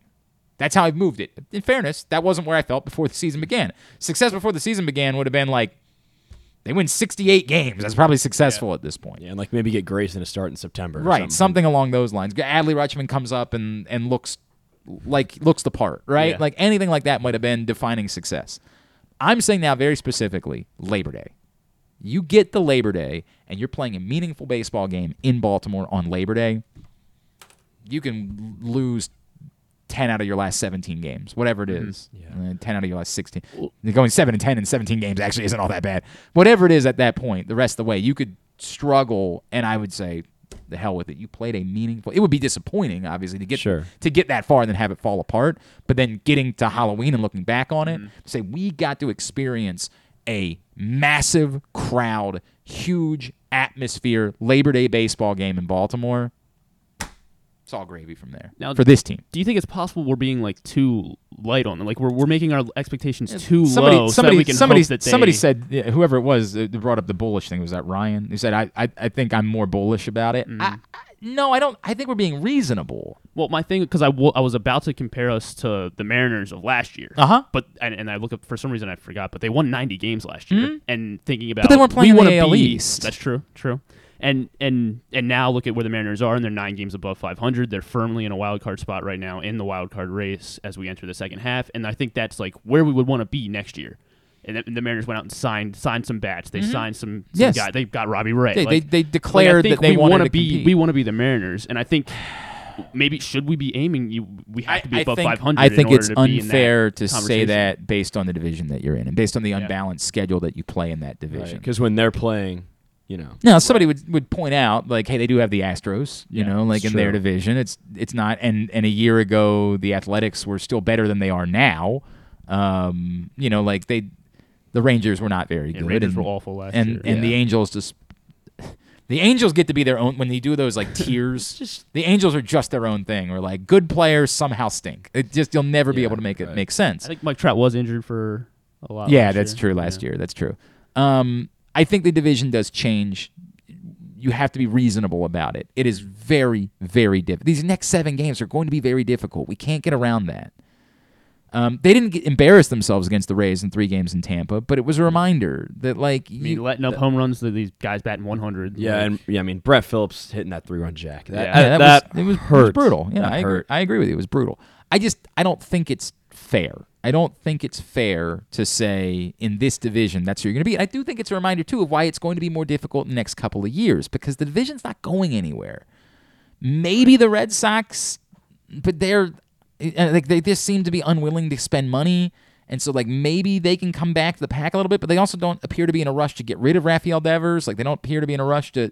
I mean, they just signed Story. Right. I think they're going to try to keep competing. They're just going to try to keep competing. It's their pitching, I guess. That's yes. Right. And they got Jeter Downs that just came up. That's true too. Very capable. That's true too. There's no doubt about that. The bat needs to come around, but so I don't see anywhere in the division where like it's. Here's how we know it's going to get easier in the coming years. I guess if the Yankees do let Aaron Judge walk, at least they won't have Aaron Judge. Still, they're going to replace him. That's true, right? They're just going to go out and get somebody else. I hear you. But I mean, nobody else is Aaron Judge this season. Let's be clear. Like, you can't replace Aaron Judge this year because who could possibly do? Mike Trout can't replace Aaron Judge this year. This year, Aaron Judge is the most insane thing we've ever seen. It's going to be tough. So I hear your Maybe the Yankees need a first baseman because Joey Gallo stinks. Rizzo? We're not talking about the Yankees. We're not doing it. I can't. My God. You think people are going to be mad about trading Trey Mancini? That would be not be okay. All right, let's do this. Continue to get your responses, by the way, at Glenn Clark Radio on Twitter, and we'll talk about that as today's think tank. How would you define success for the 2022 Baltimore Orioles?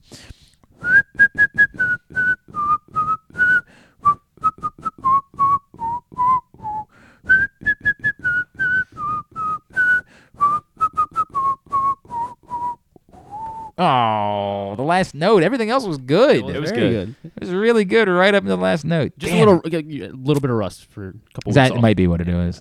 Young Utes brought to you by the FanDuel Sportsbook at Live Casino and Hotel Maryland. You know that's the best place to be to watch and bet on every major sporting event.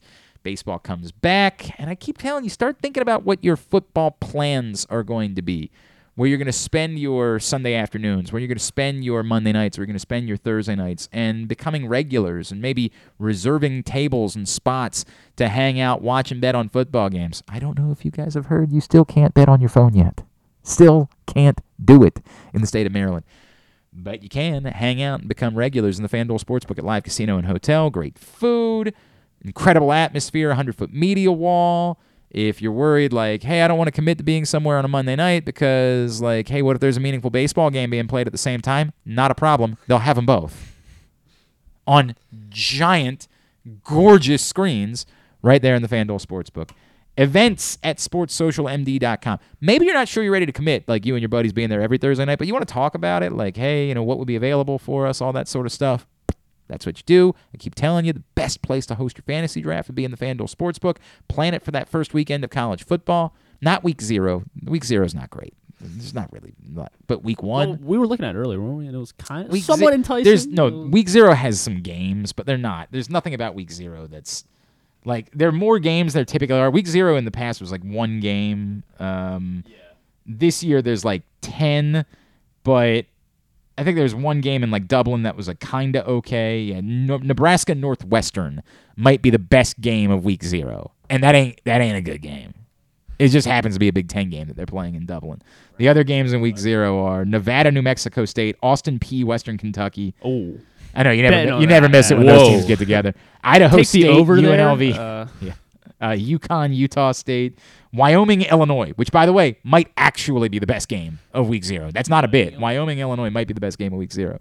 Duquesne, Florida State, Charlotte, Florida Atlantic, Florida A&M, North Carolina, North Texas, UTEP, Vanderbilt, Hawaii. That might be the best game. That's probably the most interesting. That'd be the only game on at 11 p.m., so you'll be betting on that. That's true. That's not the weekend.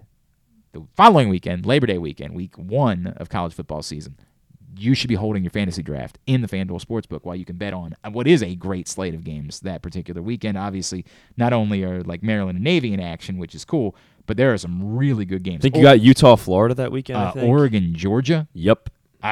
Seems like a pretty good game to me. seems like maybe a game that'd be cool to be hanging out in the FanDuel Sportsbook, drafting your fantasy football team and betting on Oregon, Georgia that day. Maybe a small suggestion that Glenn might offer to you that you take to heart. You pointed out Utah, Florida. That's not a bad one. Notre Dame, Ohio State. That seems like a okay game to hang out, draft some football players, and bet on a game. Buffalo, Maryland. Yeah, you can't miss that. Throw out all the records when those teams get together. That's the way that it's always worked. Events at sportssocialmd.com is the website or the email if you want to commit and reserve your spot, perhaps, for that weekend to get your fantasy draft done. All right, what are the young Utes talking? Oh, Cincinnati, Arkansas is a sneaky good game that weekend, too. That's a sneaky good game. Is. It's a test. That's a test for Arkansas. I believe it's the battle for Greater Baltimore as well, Morgan State and Towson. Do we know that there's TV for that? It was on ESPN Plus last year. I don't know. Well, I'm sure it's going to be on ESPN Plus. I just don't know if they're going to be streaming that in the FanDuel. I don't want to make promises that I can't back up. They'll have the big games. Could go and then... Yeah, do both. I'm with you on that. Look, and trust me, I love Towson Morgan. I think it's great that they play in that game. I don't know if they're gonna. I don't want to make it. I don't want to say something that I can't. Well, we got to tell them to get right. And make sure you got it on. I'm with you for that. All right, what are the young Utes talking about? So the first thing. So yesterday night, some pretty exciting news. Beyonce came out with Did the you track say list. yesterday night?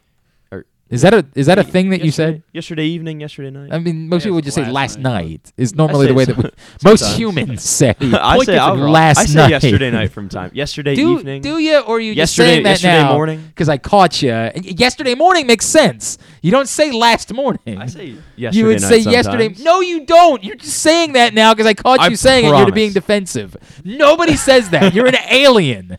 Nobody says yesterday night. Carson, you can never say last night ever again. Yeah, you're gonna have now you got to commit to the. It's got to be a way of life, so you can try to be like, I've always said that. Somebody caught me when I say folks. Of course, folks is how you're supposed to say it. And so the first time I ever said it, I was like, no, it's just what I say, and I literally have committed for the rest of my life. I say folks, and like people might think it makes me dumb. It's just what I'm going to say. Deal with it. Sure. Folks is how I say it. Go ahead. So Beyonce. Yesterday night. Track list. By the way, I think I was gone when the song came out. No, I hadn't left yet when the song came out. The song is so incredibly good. I'm a hit. I loved the early Beyonce stuff. Mm-hmm. If I heard Crazy in Love right now, I'd jump up on the table. It's a jam and a half. MTV Jam of the Week. It's insane. Lemonade was not for me, right? I know it was incredible art. And like even sometimes I might bop along to Jealous or Crazy. Like, Jealous or Crazy. I'd rather be crazy. Like I might hear it and be like, yeah, it's still good. But it just wasn't for me. This song, best song I've heard in years. It's so insanely good. And the album... You won't break my soul. Yeah, I'm telling everybody. I'm so in love with this song. I can't... It's been 3 weeks, and I haven't stopped it from heavy rotation. I have not... Like, I will be at the gym, and something else will come on the playlist, and I'll be like, you know what? I'd rather hear that song again right now. And then, because like the club beat, it's a very Baltimore club music song, and like... The release your mind, and then you'll find that guy at the end. I just want to hear that guy 100 more times. He's got me all fired up. I'm jacked. Like, yeah, Beyonce, yeah, Queen Bey. Like, all of a sudden I'm that guy. That song is so insanely good. We need to thank our lucky stars that we are alive at this time. Yeah. The album's titled Renaissance. It comes out July 29th. If it's more of this, it's going to be the greatest thing that's ever recorded in the history of music. This is. We are not talking enough because this is how our society works. We don't let anything breathe for like we just move on very quickly. Sure. We're sick of it. We are not talking enough about the greatness of this song. This is a top 5 great song of the 2000s. It's that good. Sorry, I'm it's fine. A little bit. I feel that good about it. I'm glad that the young Utes care about this because I never know when someone moves on. And now, like, all we care about is Saweetie now. Like, and no one moves on faster than the young Utes. The young Utes quickly. So, but that's the reality of it. Like, Beyonce is my generation. Like, we grew up with Destiny's Child. We grew up with Beyonce. So, people 20 years younger than me, I'm kind of surprised care about Beyonce the same way. But I get it. She's a larger-than-life pop culture figure. She's, the queen, all those things. And Jesus Christ. We are not talking enough about the greatness of this song. It is so insanely stupid good. Go ahead. All right, number 2. So when's the album come out? July the 29th. I don't feel like waiting that long. That's another 8 days. Yeah, 8 days. I'm not good with that. I want it tomorrow. I want it immediately. What can you do about that? Maybe she'll give us a single tomorrow. It used to be Yeah. because when I was in radio, like it used to be that I would get albums a week ahead of time. Oh wow! Like emailed to me, like in this like, encrypted way that like only I could listen to them, and I'd be like, I work in sports, right? like I'm not gonna do anything with it, but I get like the Mumford and Sons album would be sent to me like a week ahead of time because I worked in radio. I'd be like, and I was a program director, so I guess there's just like program directory somewhere, a program directory that existed, and everybody just got sent all these, and I was like, ooh, this is great. I'll listen to this and. I loved it. So I need to find out how to get back on that list to get the Beyonce album a little bit early. God, I'm excited about that. Next. All right, so number 2. So at the Home Run Derby. By the way, hang on a second. Okay. Last week while I was gone, and because I couldn't access new music while I'm gone, like that's the one of the on the cruise, you can't stream something. You had to before you got on the cruise, I had to download all my playlists in order to have them in the gym. By the way, I'm still struggling to adjust to working out. It took me a day to figure out. It's weird working out on a cruise. Like you're on a boat. And like, You can like feel it moving. You can 100%. It's everybody. People deal with like serious seasickness and like they take Dramamine and all that stuff. I didn't deal with any of that. Like every now and then I would be sort of walking down the hallway and I'd be like, whoa, and I'd sort of fall that like and that'd be the extent of it. When I was in the gym on the cruise, which is they put it at the front of the boat, it's immaculate. It's so beautiful, right? I'd start getting on the elliptical for a little while, and suddenly I'd be like, whew, my equilibrium would be all over the place. They're like, yo, hello, whoa. And I've been, doing a lot of that stuff. I adjusted to it very quickly, right? It's been weirder coming back. I have felt dizzy all week since I've been back. In fact, I looked it up, and there's like a term for it. It's like debarkation syndrome or something like that. So it's like sea lag, not jet lag. Something like that. I don't know exactly how to explain it. It is really weird. Well, it's kind of like but particularly when I'm at the gym. When I've been at the gym this week, you feel very wobbly. I'm telling you, like I feel more wobbly now. When I'm not on the boat than I felt, say, like last Thursday when I was in the gym and on the boat because I adjusted to it pretty quickly. It's very That's interesting. Very well, it's weird. kind of like have you guys ever been able to like if you've ever been in the ocean swimming, like at Ocean State or whatever, and then you can feel the waves like 100%. Yeah. Like when you're for some reason when I'm laying in bed that night after swimming. Oh, I know exactly what you're talking about. I 100% felt like that. I brought it up because I started seeing people tweet about a new Justin Timberlake song last week, and I was like, oh, well, that piques my interest. Let's go take a look. I'm all in. Unless there's something else, all it is like a song he did with Calvin Harris. It's terrible. It's awful. It's dreadful. Yep.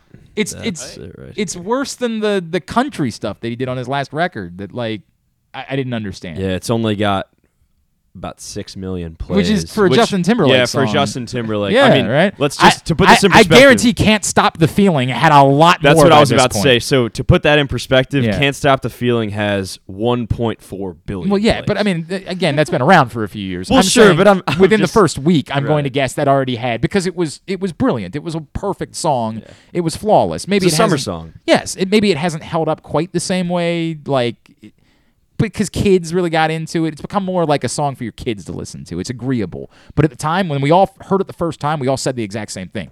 Banger and a half. Sure. A banger and a half. He's the GOAT, right? We all said the same thing the first time we heard Can't Stop the Feeling. This song stinks. Have you heard it? It's not good. I don't think I have listened to it. It's just, I don't think I have. It's maybe it's just not for me. Maybe it's just I mean, I typically like Calvin Harris. And what drove me nuts is I had to spend there was a 5-day anticipation for me because I heard about it on Wednesday. So you're but waiting. there's nothing I can do about up. it because I can't stream anything because I'm on a cruise and the only internet package you get is for like email and social. You can't stream anything. So I'm like Halsey. waiting. Oh yeah, Halsey's on it too. You're like waiting and waiting and waiting and waiting, and then I get to it and I'm like, this is what I built up 5 days for? Here, you can play a little bit of it. What are we gonna do? You kicked off or at the end of the show? What's the song called? Stay With Me. Yeah. It's got like called an orange- It's called album it's cover's called like orange. Stinks. That's what it should be called.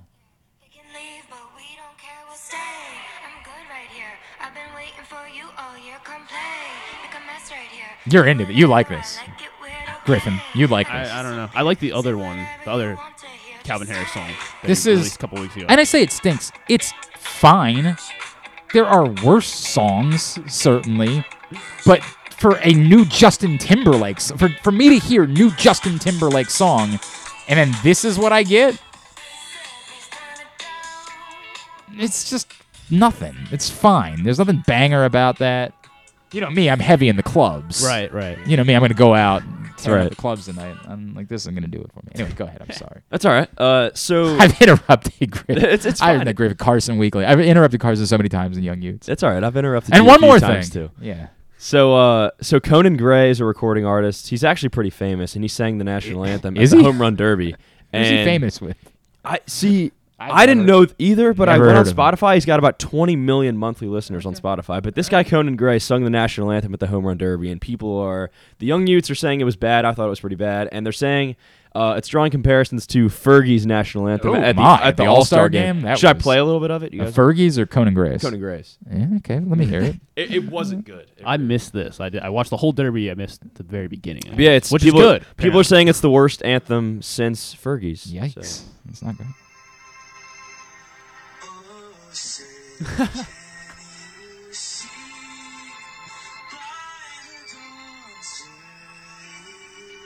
Oh.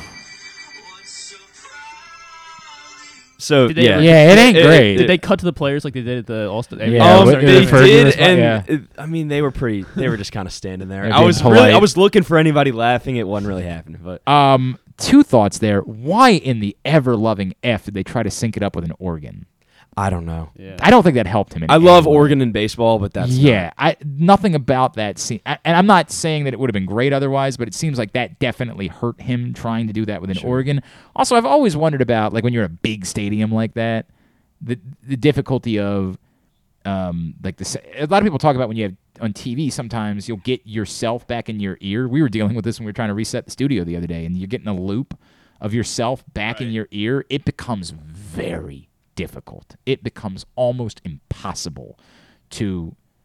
You try to adjust to it. I've done TV in those situations where I was getting a loop of myself back, and you're like just trying to get through it, and you can't converse. You just have to say what you're going to say and then get it over with. I wonder if that might be a factor Very in a possible. situation like that. It was not. It was bad. That was not. I don't know if it's as bad as Fergie's, but You know what's weird about Fergie's is, like, it was horrible. I mean, there's no getting around that, right? I don't know. I just don't, maybe Fergie's a really good singer and I just don't know it. Like, what I remember of Fergie is her being like the. Got that boom boom. Yeah, like I don't think of her as like a that was good, Griffin. a natural vocalist. You know what I mean? Like I think her as being part of like a pop group where they were just sort of like saying random things and yeah, exactly. Boom boom pow. Like that's what I think of. People in the place. Like I don't think of her as like she's not Mariah Carey. You know what I mean? Like I don't think of her She's as not like just having a gift. belting out the high notes and People were killing Macy Gray's anthem. In part because I really love Macy Gray. I kind of dig the smoky, like raspy national anthem. I thought that was cool. It's a change. It's definitely a change of pace. Yeah, I liked it. But that I might be the only one. It's also a hard song to sing. They say that's one of the hardest songs It is to a sing. very difficult song and that it to was sing. written There's to like no question show about it. off a good singer. So This is why, again, as I've said a million times, we should change anthems and we should go with International Players Anthem as our anthem moving forward. It would just be better for everybody. And you guys know nothing about it. It's homework. Immediately after the show, listen to International Players Anthem. It's the greatest song ever. And finally, Velveeta, the cheese company. I'm interested. Liquid Gold. You've piqued my interest. So they haven't actually come out with it yet, but they're testing it and like they're advertising it. If it's a new flavor of mac and cheese, the answer is going to be no. Glenn, the answer is going to be no. It's not mac and cheese. What is it? It is Velveeta cheese infused vodka. And, What? And the idea is a Velveeta martini with a Velveeta liquid gold cheese rim.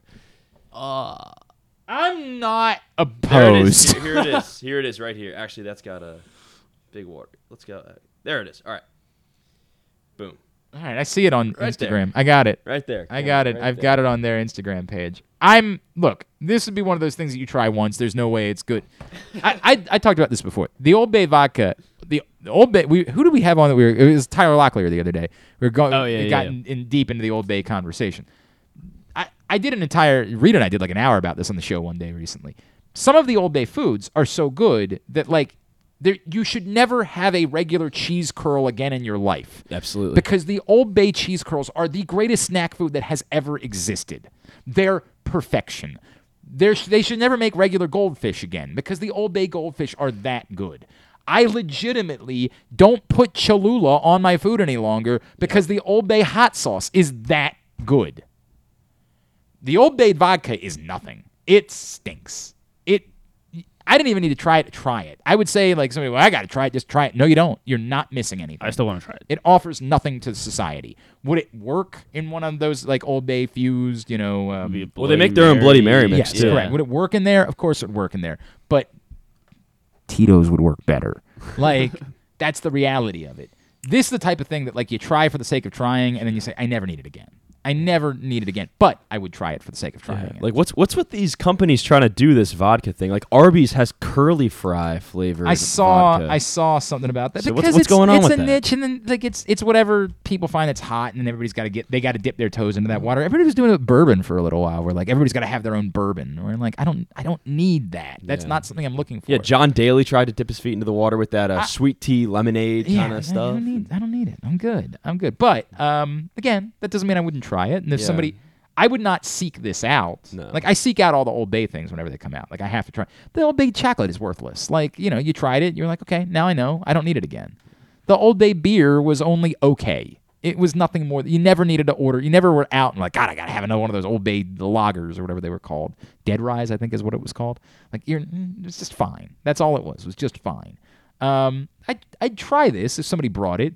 When you find it, bring it into the studio. Well, I'll try it. If right? I find it, I will bring it in. Do that. We'll try it. But I'm not gonna want it again. I'm not gonna find myself saying, God, I gotta have that cheese martini. That's the with Velveeta that's stuffed the thing olives. For me. With Velveeta stuffed olives. The picture had the freaking shells on the toothpick. Which I kind of love. They really went for it. They really went for it. I am as a cheese connoisseur, as a man who cares. I would go to more wine and cheese parties if they just got rid of the wine. What's your top 3 cheese power rankings? We had a conversation about this. I'm an Italian cheese man, so like Fontina, Pecorino. I mean, just a mozzarella. I mean, my God, like when it was better than a. I have a real problem when like I'll be at the grocery store and I wander past the cheese department. I often go through and like look for new cheeses that they weren't there the last time. But then sometimes I won't get out without just grabbing a mozzarella log. Yeah, because they sell it in this. And they're like, "Do you want the sliced version?" I'm like, "That's not necessary." Not gonna be needing. You just take the block of cheese in, Griffin. I just take my hand and grab however big a hunk I want off that mozzarella log and shove it out my gullet. That's the way that it goes. And I feel like in some ways it's less disgusting than when we turn up a bag of shredded mozzarella cheese down our gullet. I feel like somehow it's and we all do that. I feel like it's somehow less disgusting to just grab a hunk off the mozzarella log and stuff it in Plus, our when you face. buy it by the log, that's a lot higher quality than just like the Sargento. Except when it gets so wet. Well, except when it's like, you get the wrong log and it's soking wet. And that's you're why like, sometimes what they are we braid doing? it. Have you ever seen that? Yeah, I have braid, seen and that, that's supposed to squeeze a little bit more of the moisture. Yeah. I'm mostly my top dogs. The answer is all. Let me make that abundantly clear. There's nothing. Once upon a time, I was not a Swiss cheese man. That's changed. Love Swiss cheese. My God, how do you have a Cuban without it, right? Like Jesus Christ. But the top dogs will continue to be the Italian cheeses. The Italian cheeses are the top dogs in the cheese department. Okay. I don't know if the young Utes care or not, but I thought this was a phenomenal. I thought you brought something to the table here with young Utes this Thanks. week. I mean, I think these are stories that were interesting. I think these are stories. I whether the young Utes care or not, I couldn't tell you. I know they care about Beyonce. I know they care about Conan Gray. All right. If you Velveeta was kind of like it was like trending on Twitter, and I was like, I'll take it. I'll throw it in there. I did not know about it, so I'm glad you shared it with the class. I appreciated that.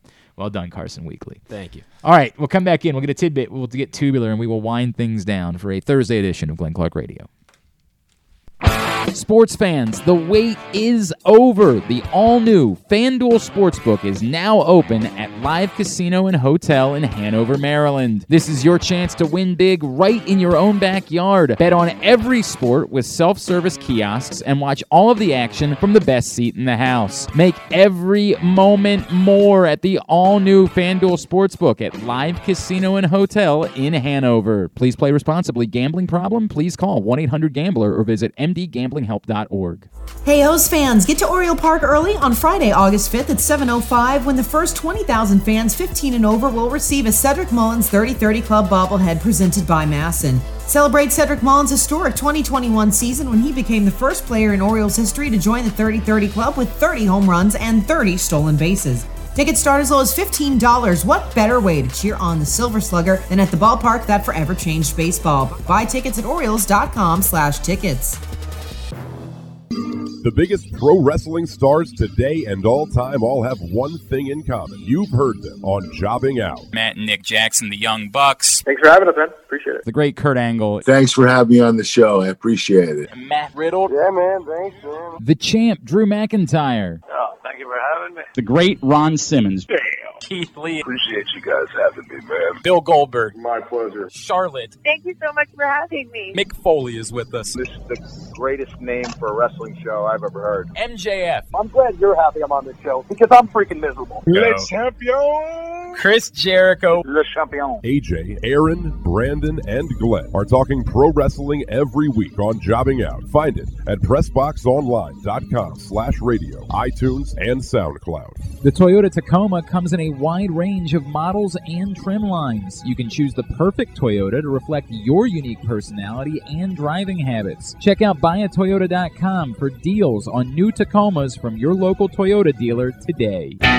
Stan the Fan here, welcoming back one of my favorite sponsors, the Costas Inn. And everybody around Baltimore knows the Costas Inn is a great place to go and grab crabs, steaks, salads, soups, whatever's on your mind to eat in person. But did you know that the Costas Inn has upped their game? They are now one of the premier takeout places in Baltimore. Give them a call now to order your food, 410-477-1975. That's the Costas Inn over 4100 North Point Boulevard.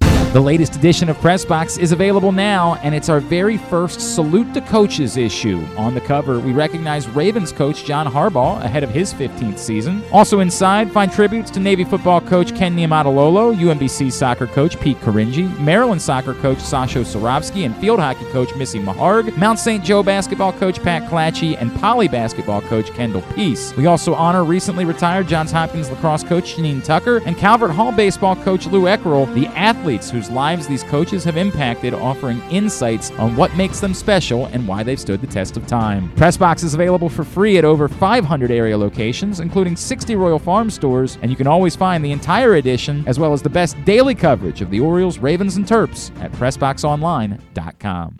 To follow the show on Instagram, it's just Glenn Clark Radio. And to follow the show on OnlyFans, wait, I don't think you're supposed to know about that one. Any hoodle. Take it away, boys. John Colson, I think you're a man who I largely respect.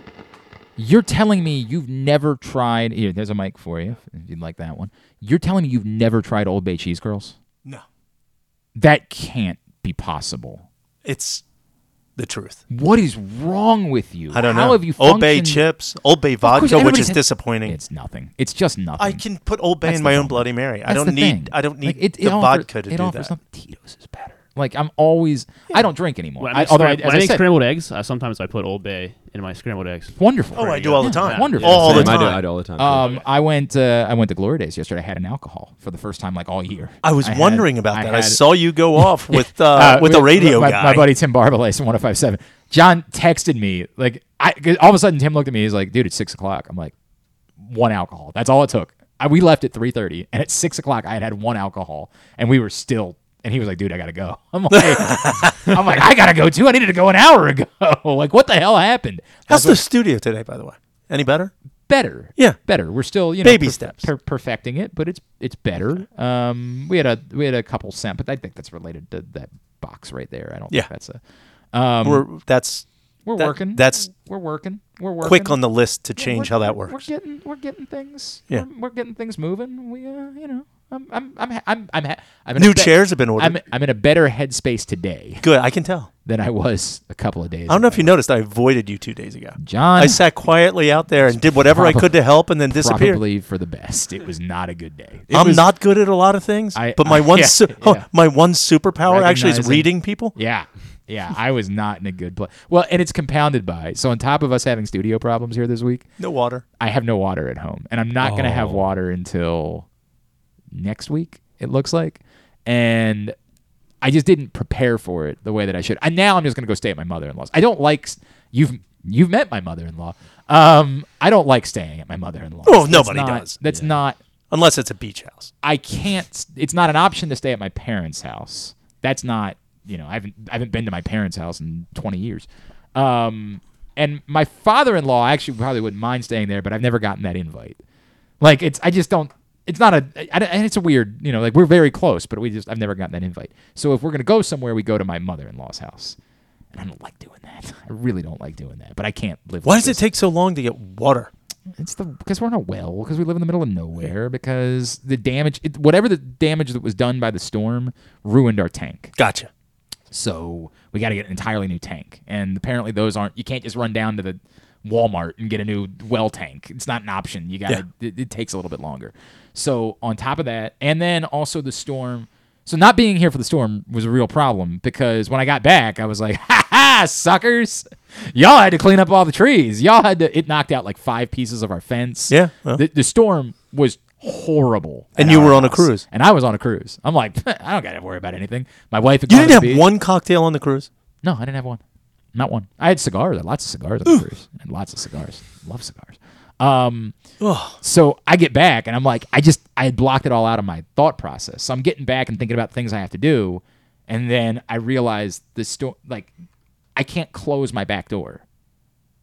I can't close my back door because in the storm, the wind, I say the back door, it's the screen door. It's not the door. Been there. Door. Yeah. The wind has knocked it so far off of what's that little thing at the bottom? I don't even know what you call that. The hinge? No, it's not the hinge. What's the part at the bottom that you can like move the little... The threshold. Something like that. The wind has knocked that so far off that the door can no longer close. The kick plate. The kick plate is definitely a thing. Because that's how you is the threshold. Is the threshold? That's the a real threshold's the whole thing, like the step Oh, okay. up. I did not know that. The I didn't know kick that. plate is the metal Right, thing the little, that goes yeah. there. I'm sure I'll be corrected if I'm wrong on that. So that's shot. So now I got to we got to get a new screen door, right? So that's the first thing that I learned that was a problem from the storm. I noticed that my garbage disposal's not working. I'm like, well, that's not great, but that could be anything, right? Like we can deal with that. And then I go to take a shower on Sunday night and I turn on the water, everything's fine. And then 3 seconds later, it's gone. And I'm like, oh, that's a problem. Yeah. So on the bottom of your garbage disposal, there's a little red button. When you get home, push up on the little red button, and your garbage disposal They is thought it likely was to related to the water. They thought it was that when I talked to the well people, I was like, hey, by the way, I got this garbage disposal issue. They're like, it's probably related to this. So they don't think... They're hoping that when we get the new, everything will start working. Gotcha. Again. So I hope that's the case.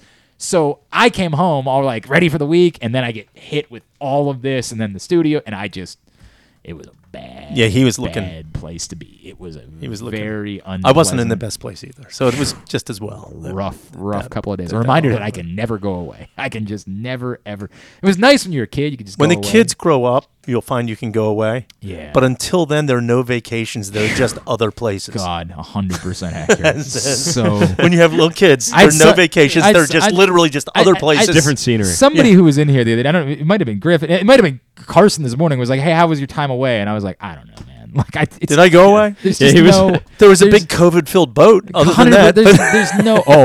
Oh God. They can make everybody. Did you gamble?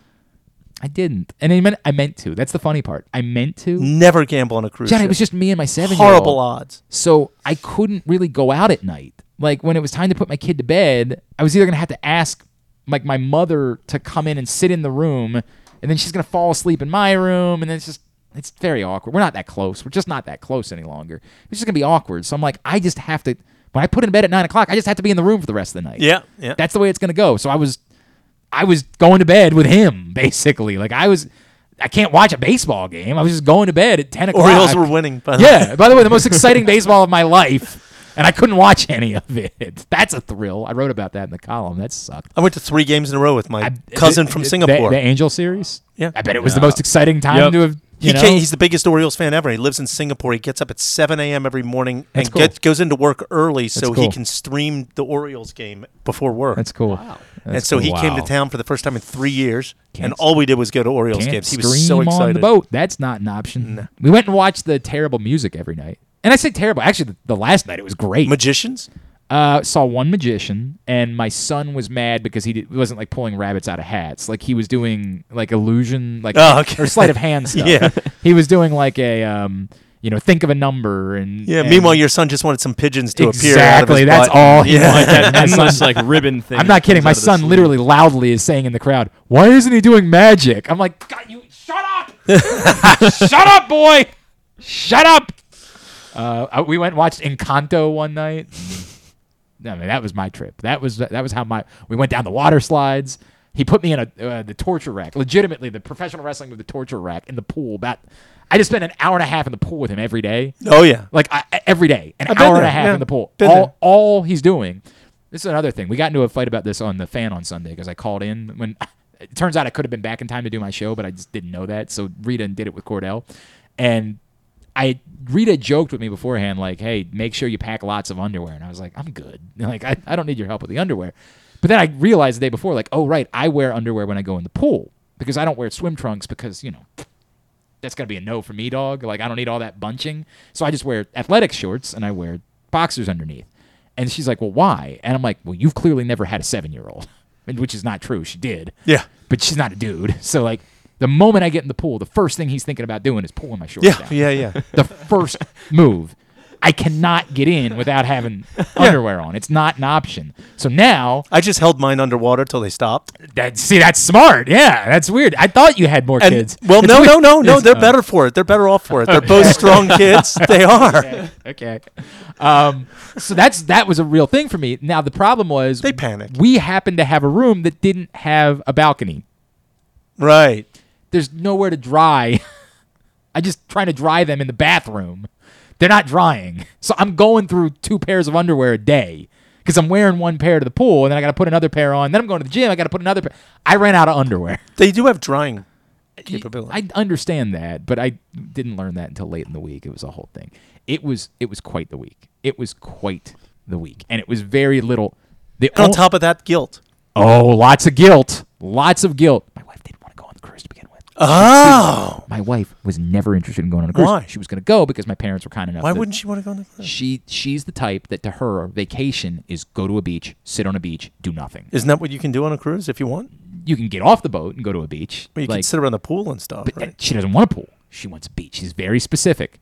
You know how long it took me to get her to go to New Orleans with me? I was going to New Orleans every year. Did she like it? For a little while. She loved it. She loved it. And now she'll go back to New Orleans. I'll say, "Hey, why don't we try somewhere else? Why don't we try going to Austin?" Nope. I'll go to New Orleans or a beach. John, I got a lot of problems, man. I got a lot of problems. I don't have water. My wife going on a proper vacation. Got a lot of problems. Beach is a great vacation. We are going to go to New Orleans, though, for the Ravens game. We did decide that. Oh, good. That's how much she fell in love with New Orleans. It's a great city. Normally we do a You hear that, Ben? Brian, I'm sorry. I said Ben. I was just talking about I love Brian. You hear that, Brian? Brian knows I love him. And I think he wants to do a partnership, and I love that because I love his company. I think that they do. I'll give him a free plug. Be more around town. I think they do an incredible job. So I want to make something. Hey, can I totally quickly, off subject? Yes. Do you like this table? I know you I've talked about great. it. I love the table. So my buddy Carson made this commented, table. Yeah. His name is Jeff Springer. Okay. And he owns a company called CMR Train for a profession. He's a modeler. Oh yeah. And he also builds gigantic this is the guy that like built train the train gardens. for Rod Stewart or somebody. Rod like that, Stewart's right? one of his biggest clients. Yeah. And he has these crazy rich people who he'll build. I think he's building one now that's a couple thousand square feet. Okay. And anyway, as he helped us out and he built this table, which I just think was really, really cool of him. It's fantastic. Yeah. Very cool of him. I mean, it's dope, and I got a little emotional talking about it the other day. I know you were talking about the gym. It meant a lot. Cool. It meant a lot to me. Yeah. Now this is flooring from there. and all that, which he retreated. He did draw on the red part is Oh, not so original. this isn't actually racquetball court. Yeah, it is. Oh, it is, okay. But he had to put the stripes on. Okay, got it. Well, and he had to redo it, to make it look a little more. I'm very excited about it. Cool. I love. I'm gonna miss. I talked a lot. I'm gonna miss being in Hamden. Me too. Well, I mean, you live. Well, I there, live so- kind of nearby. No, but it was Yeah. a great area to work in. I loved that neighborhood. I love being one of the boys of Hamden now. I love everything about it. When does that calendar come out? Do you guys know about this? No. I know about it. I mean, I know about it. because I had to do the But- car wash. Like people, I talked about it a lot. He's going to be appearing. Yeah, naked. Naked. Well, the part where Stan got thrown in, that's a little. What? So actually, it's very awkward. So Stan We should do is a press box calendar. apparently Stan and I are sharing a photo. Yes. In the calendar now. Oh. Which is hilarious. But When's you're the going to look great now. That's what somebody would say. Is the comparison after this is a really awkward part. I haven't even talked to Dave about this. After finding out what I was doing, I have a friend named Zach who's in this band All Time Low that's very popular, and he's very handsome, and he found out what I was doing and messaged me and asked if he could be a part of it. Hang on, why did we lose John's microphone all of a sudden? What happened there? That's not great. All of a sudden, hang on. Go ahead. It might have been you touching the cord a certain way. Talk again. Yeah. Yep. He was like, I'd like to do a picture with you. I was like,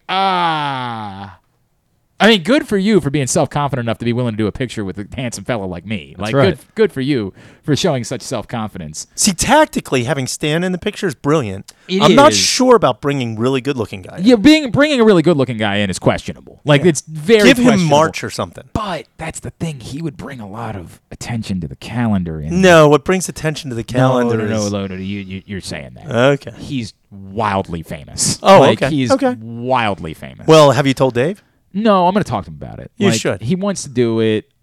Dave might give him a whole nother... I know, but he really wanted to do it because we're friends. He liked the idea of doing it with me. He liked the idea, but I just don't. There's three of us now. Stan might be happy to bail on it. Have you had that discussion? I don't get that sense Okay, at all. maybe I got he the does sense like it was the- almost the okay, exact opposite okay, of that. I got okay. the sense it was almost the exact opposite. So, guys, this is the Boys of Hamden, and it's Hamden-owned businesses and so forth, and these business owners all pose kind of suggestively. And you're in there, Glenn? Whatever you did it again. We got a cord There you go. problem. How's with that? Yeah, right. Got to deal with that. Yeah.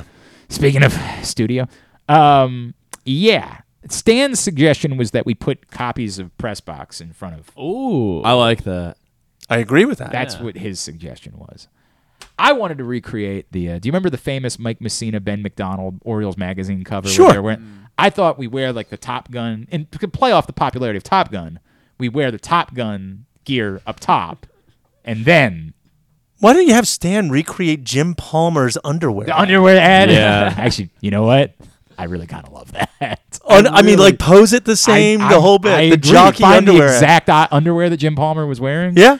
You know how many people around this town have autographed Jim Palmer underwear? A lot. Like, it's everywhere. I think we could. You know what? I think that's a really good idea. Thank I you. think it's a really good idea. I think we should look into that. I think the whole thing is a bad idea, but I think that specifically is a really good idea. All right, we got to wrap up the Okay, show. It's guys. 12:22. What Thank the hell you. are we doing? Thank you. Thank you, John Colson. Most worshipful Grandmaster here at Pressbox, John Colson. Let's get a tidbit. Tidbit is brought to you by the print issue of Pressbox, which is available right now at your neighborhood Royal Farms and at the hundreds of locations around town where you find Pressbox. It is our Salute to Coaches issue with John Harbaugh on the cover. We also recognize inside other coaches. John Harbaugh, of course, 15 seasons with the Ravens. Other coaches who are either approaching or recently surpassed milestones like Kenya Matalolo from Navy and Pete Karinji from UMBC, Sasha Sorovsky, Missy Maharg from Maryland, Kendall Peace from Poly, and some recently retired coaches, Lou Eckrell from Calvert Hall, who's getting one more guy into the draft this year, Lamar King, who I think is going to join us That's tomorrow. right. Believe so. And also Janine Tucker from Johns Hopkins, all recognized by the players and the athletes whose lives they impacted the most inside this print issue of Pressbox, our Salute to Coaches issue, available right now for free at your neighborhood Royal Farms and at those hundreds of places around town where you find Pressbox. All right, so tidbit, of course, Juan Soto's been kind of popular in the baseball news cycle. Won the home run derby. Won the home run Maybe derby. going to be traded. Maybe the going to be whole thing. traded. Probably will See, be. the Dodgers fans were They chafing. offered him a lot of money that it turns out is not all that much money. And they didn't give him a jet.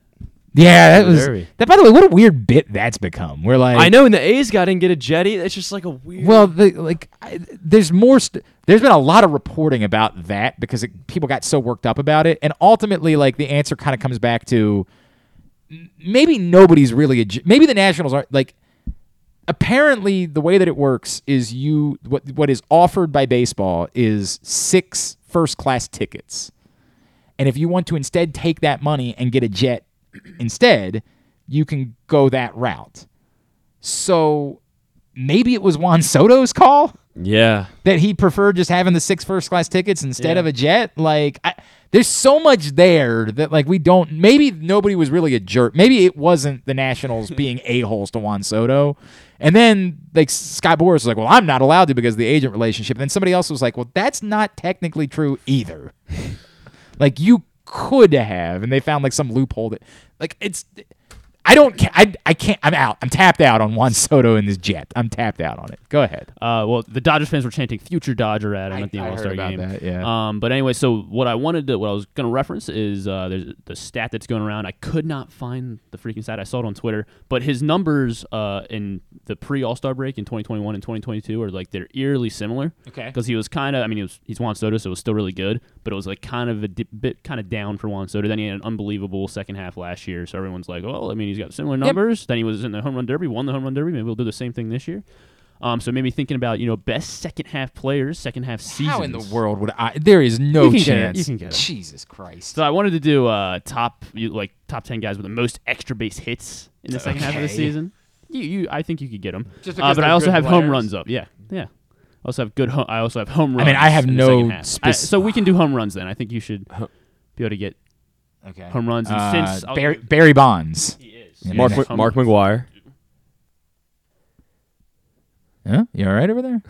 What the hell happened? What happened? I'm gonna do this. Pull the mic over here so I can. Are you still on the camera though? That is also the important part. Yeah. I feel like the camera might not be set the way that we need it to be. We're good. He said McGwire. Is McGwire? Yes, McGwire's on there. So Sosa. Twice. McGwire's in the top 10 twice for second half home runs. Sosa is on there twice as well. Roger Maris? Actually, 3 times. Roger Maris, no. I don't really know when the All-Star break was in 1961. That's true. I couldn't tell you. I think it was earlier than it was. Let me check. Well, because I originally made the cutoff 1980, just so it was more recent players. So Maris could Maris not up there. Trying to think of who else put up the.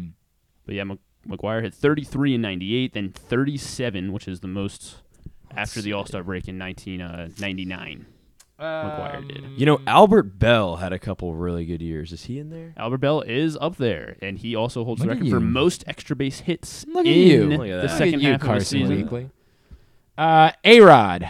Albert Bell's second, actually, 36 home runs. A-Rod, no. Okay. Not in the top 10. All right. 2002, he did have 30, which is just outside. Canseco. Jose Canseco, no, not for second half home runs. David Ortiz. Good one. Ortiz not on there. Okay. Giancarlo Stanton. There he is. He Stanton hit like 60 home runs. Yes. And nobody really paid attention to it because we don't. It was the Marlins. The numbers are so out of control, right? Yeah. But he hit like 60 home runs. 33 in 2017 for Stanton. I'm trying to figure out who else you're missing here. How many? I only have 5 that we got right. How many we're supposed to get? Well, a lot of those guys were on there twice in the top. How many total number of players are there? I don't give me a second. This tidbit came together quick. It's 12:27. We gotta go. There's one. All right, there's one more guy in the top 10. Ryan Howard hit a lot of home runs one year. He did, but he's not in the top 10. Okay. Miguel Cabrera. No. I feel like Greg Vaughn had a 60 home run season at one point. I can't not speak really on that. 60, but he had like a monster. Not up there for a second half home Jim runs. Tomey. No. Fred McGriff. It was in the last 5 years. It was in the last 5 Player years. in the last 5 years. Aaron had Judge? Over 30. No, in the second half. Pete Alonso. Nope. Kyle Schwarber. No. Kyle Schwarber. Yeah, it was a good guess. It was very hot last year. Very hot June last year, but no, Schwarber not on the list. Was it like the weird year where Jorge Soler hit like 1 billion home runs? No, it was not that year. Soler, not on my list. Vlad Jr.? Vlad Jr., no, he is not on this list either. All right, you just tell us. 12-28. He played for the Tigers in 2017. Played for the Tigers in 2017. J.D. Martinez, 31. Sure. Wow. I believe then you. Chris Davis is in the top 20. He had 28 in 2015. Very good. Tubular is brought to you by Simply the Bets, which returns this Tuesday. We'll be back to our regularly scheduled gambling programs to help you try to win some money. They're brought to you by the FanDuel Sportsbook at Live Casino and Hotel. Simply the Bets on Tuesday. Weekend at Bookies every other Thursday. Here's what's coming up tonight. Baseball's back. ESPN's got Giants-Dodgers at 10. Also, if you hate yourself, the second episode of the Derek Jeter thing is tonight at 9. New York Liberty, Washington Mystics right now on NBA TV and NBC Sports Washington. Later on NBA TV, the Atlanta Dream and LA Sparks at 3:30. Indiana Fever, Las Vegas Aces at 10. Golf Channel, round 1 of the PGA's 3M Open. You throw out all the records when they do that one. It's a very special event. 2 o'clock.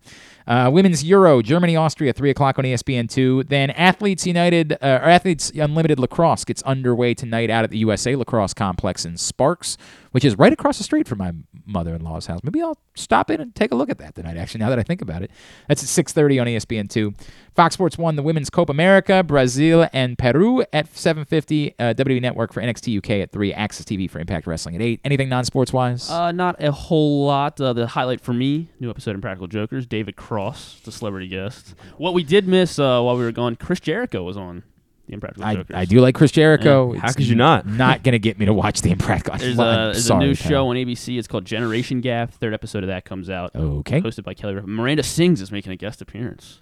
Who's that? Miranda Sings? Drawing a blank. Oh, really? She's weird. This weird YouTuber. She was very weird. All right. With little kids. Got nothing. Little Nothing kids for like me. her. Okay. Old Man, new episode. Let's see. Oh, people do like Old Man. Yeah. Is that some? That's Jeff Bridges, yeah, right? Jeff Bridges. Yep. I should watch that. And then HBO Max has. I watched The Bear first, though. A show that also just came. Well, Carson's watched somewhere between 1 and 3 episodes of that show. He's not really sure. I watched the first episode and the second. Yeah. And the third. The Bridge, season 2, episode 4. So this show, it's a reality show. It's got 12 strangers. They get put together on a picturesque lake in the British countryside, and they have to build a bridge in 20 days to an island 250 meters away. It's not for me. I'm sure somebody's watching it, though. To me, it sounded very interesting. And then American Horror Stories, not to be confused with American Horror Story. The season 2 comes out on Hulu. Too much. Way too much here. Way too much. What night is What We Do in the Shadows on? I saw that. What night of the week is I that? definitely That's put it on here. important because it's one of the best shows in television in the last 10 years. I definitely put it on here because I remember. I mean, I'm gonna putting it whenever on I start here watching, when I'll just sit down and binge a few episodes. But I would like to know what night it's actually on. It's a shame. You know what? I regret. Oh shoot! I did miss it for some reason. I mean, I had tonight. I posted it, but it was on Tuesday. It was on Tuesday. Okay, very good. All right, Carson, social media. At Carson Ware. Ware's got an I in it. And don't forget, you put something up on TikTok. I was going to play that. You want to play that really quickly? Yeah, it's only a minute long. It's kind of a fun teaser. Yeah, it's just a couple little tidbits. It's a sizzle reel from some of the shows this if summer. you will, a sizzle reel. For It's got a Glenn Clark comment that I Radio. love. I'll tell you afterwards. Okay. This is the type of thing you guys are rubes and boobs because you are just willing to look at a shiny object and say, "Oh my God, it's new and it's cool and I want it." I mean, this looks very. What interesting. happens? Oh wait, yeah, that's the same. That is a Taco Bell. I had it. Holiday, who's with us now here on GCR. Jackson, it's Glenn and Griffin. It's great to chat. I remember Doja Cat kind of broke onto the scene with the hit song "Bitch, I'm a Cow." I still can't believe. No, it's cool. We'll just let the pitcher throw the ball into center field, but it's cool. We'll call out anyway. People don't care. The problem is people don't care, and what you get is 7 innings of guys going up trying to swing for home runs because they've changed the game so drastically that you just watch guys strike out for 7 innings. We get until Stevie finally Wilkerson. I'm sure I would be having a lot of those. Doritos, When they introduced the cheesy gordita crunch, your boy might as well have moved in. Might as well. It's true. It's Jacob Berry from LSU, and he's with us now here on GCR. I believe so, yeah. All right, cool. Then I'll save that The one for Orioles tomorrow. are giving away a soccer jersey. Let's go. I don't know why. I mean, maybe in the World Cup. Maybe in celebration of the World Cup. That, by the way, I'm Jackson Holiday. This is the type of thing you guys Just threw a little something together. It's a nice little sizzle reel. The comment was on the other one, but it said, "Calm down, old man. We'll figure it out." That's about the Taco Bell one. I mean, you can say calm down all you want. You're wrong. It's a terrible idea. And I'm right. I stand by that to this day. Y'all just get caught up. Ooh, it's new and shiny. I like it. No, it's stupid. It's dumb. And sometimes the way we've done things, we do it because it's better. It's the better way to do it. Thank you, Carson. That's good work. That's good work. I don't know I don't know if we did anything good today that we can put on TikTok. I'll just look through. I'll come All right. through. Very good. Thank you, pal. Thanks to Nathan Ruiz. Thanks also to Jared Beck. Thank you, Jared Beck. Totally blanked. It was awesome. He was a great guest too. I really enjoyed that. Yeah, that was a great conversation. It was fun. We'll get that up in the greatest hits section of the tab at GlennClarkRadio.com. I mentioned Lamar King, drafted by the Padres, former Calvert Hall Cardinal. He's going to join us tomorrow. A rumor that maybe Kyle Fuller might be joining us, which would be cool. Ooh. I like that. Now a Raven and playing for his hometown team, which is a neat story. I hope that's actual. And I think Stan the Fan is actually going to come in studio with us tomorrow. I think he likes doing the Friday thing, so I think he's wants to come and see the new studio. So I think Stan the Fan might be joining us as well. All right, thanks to everybody at PressBox.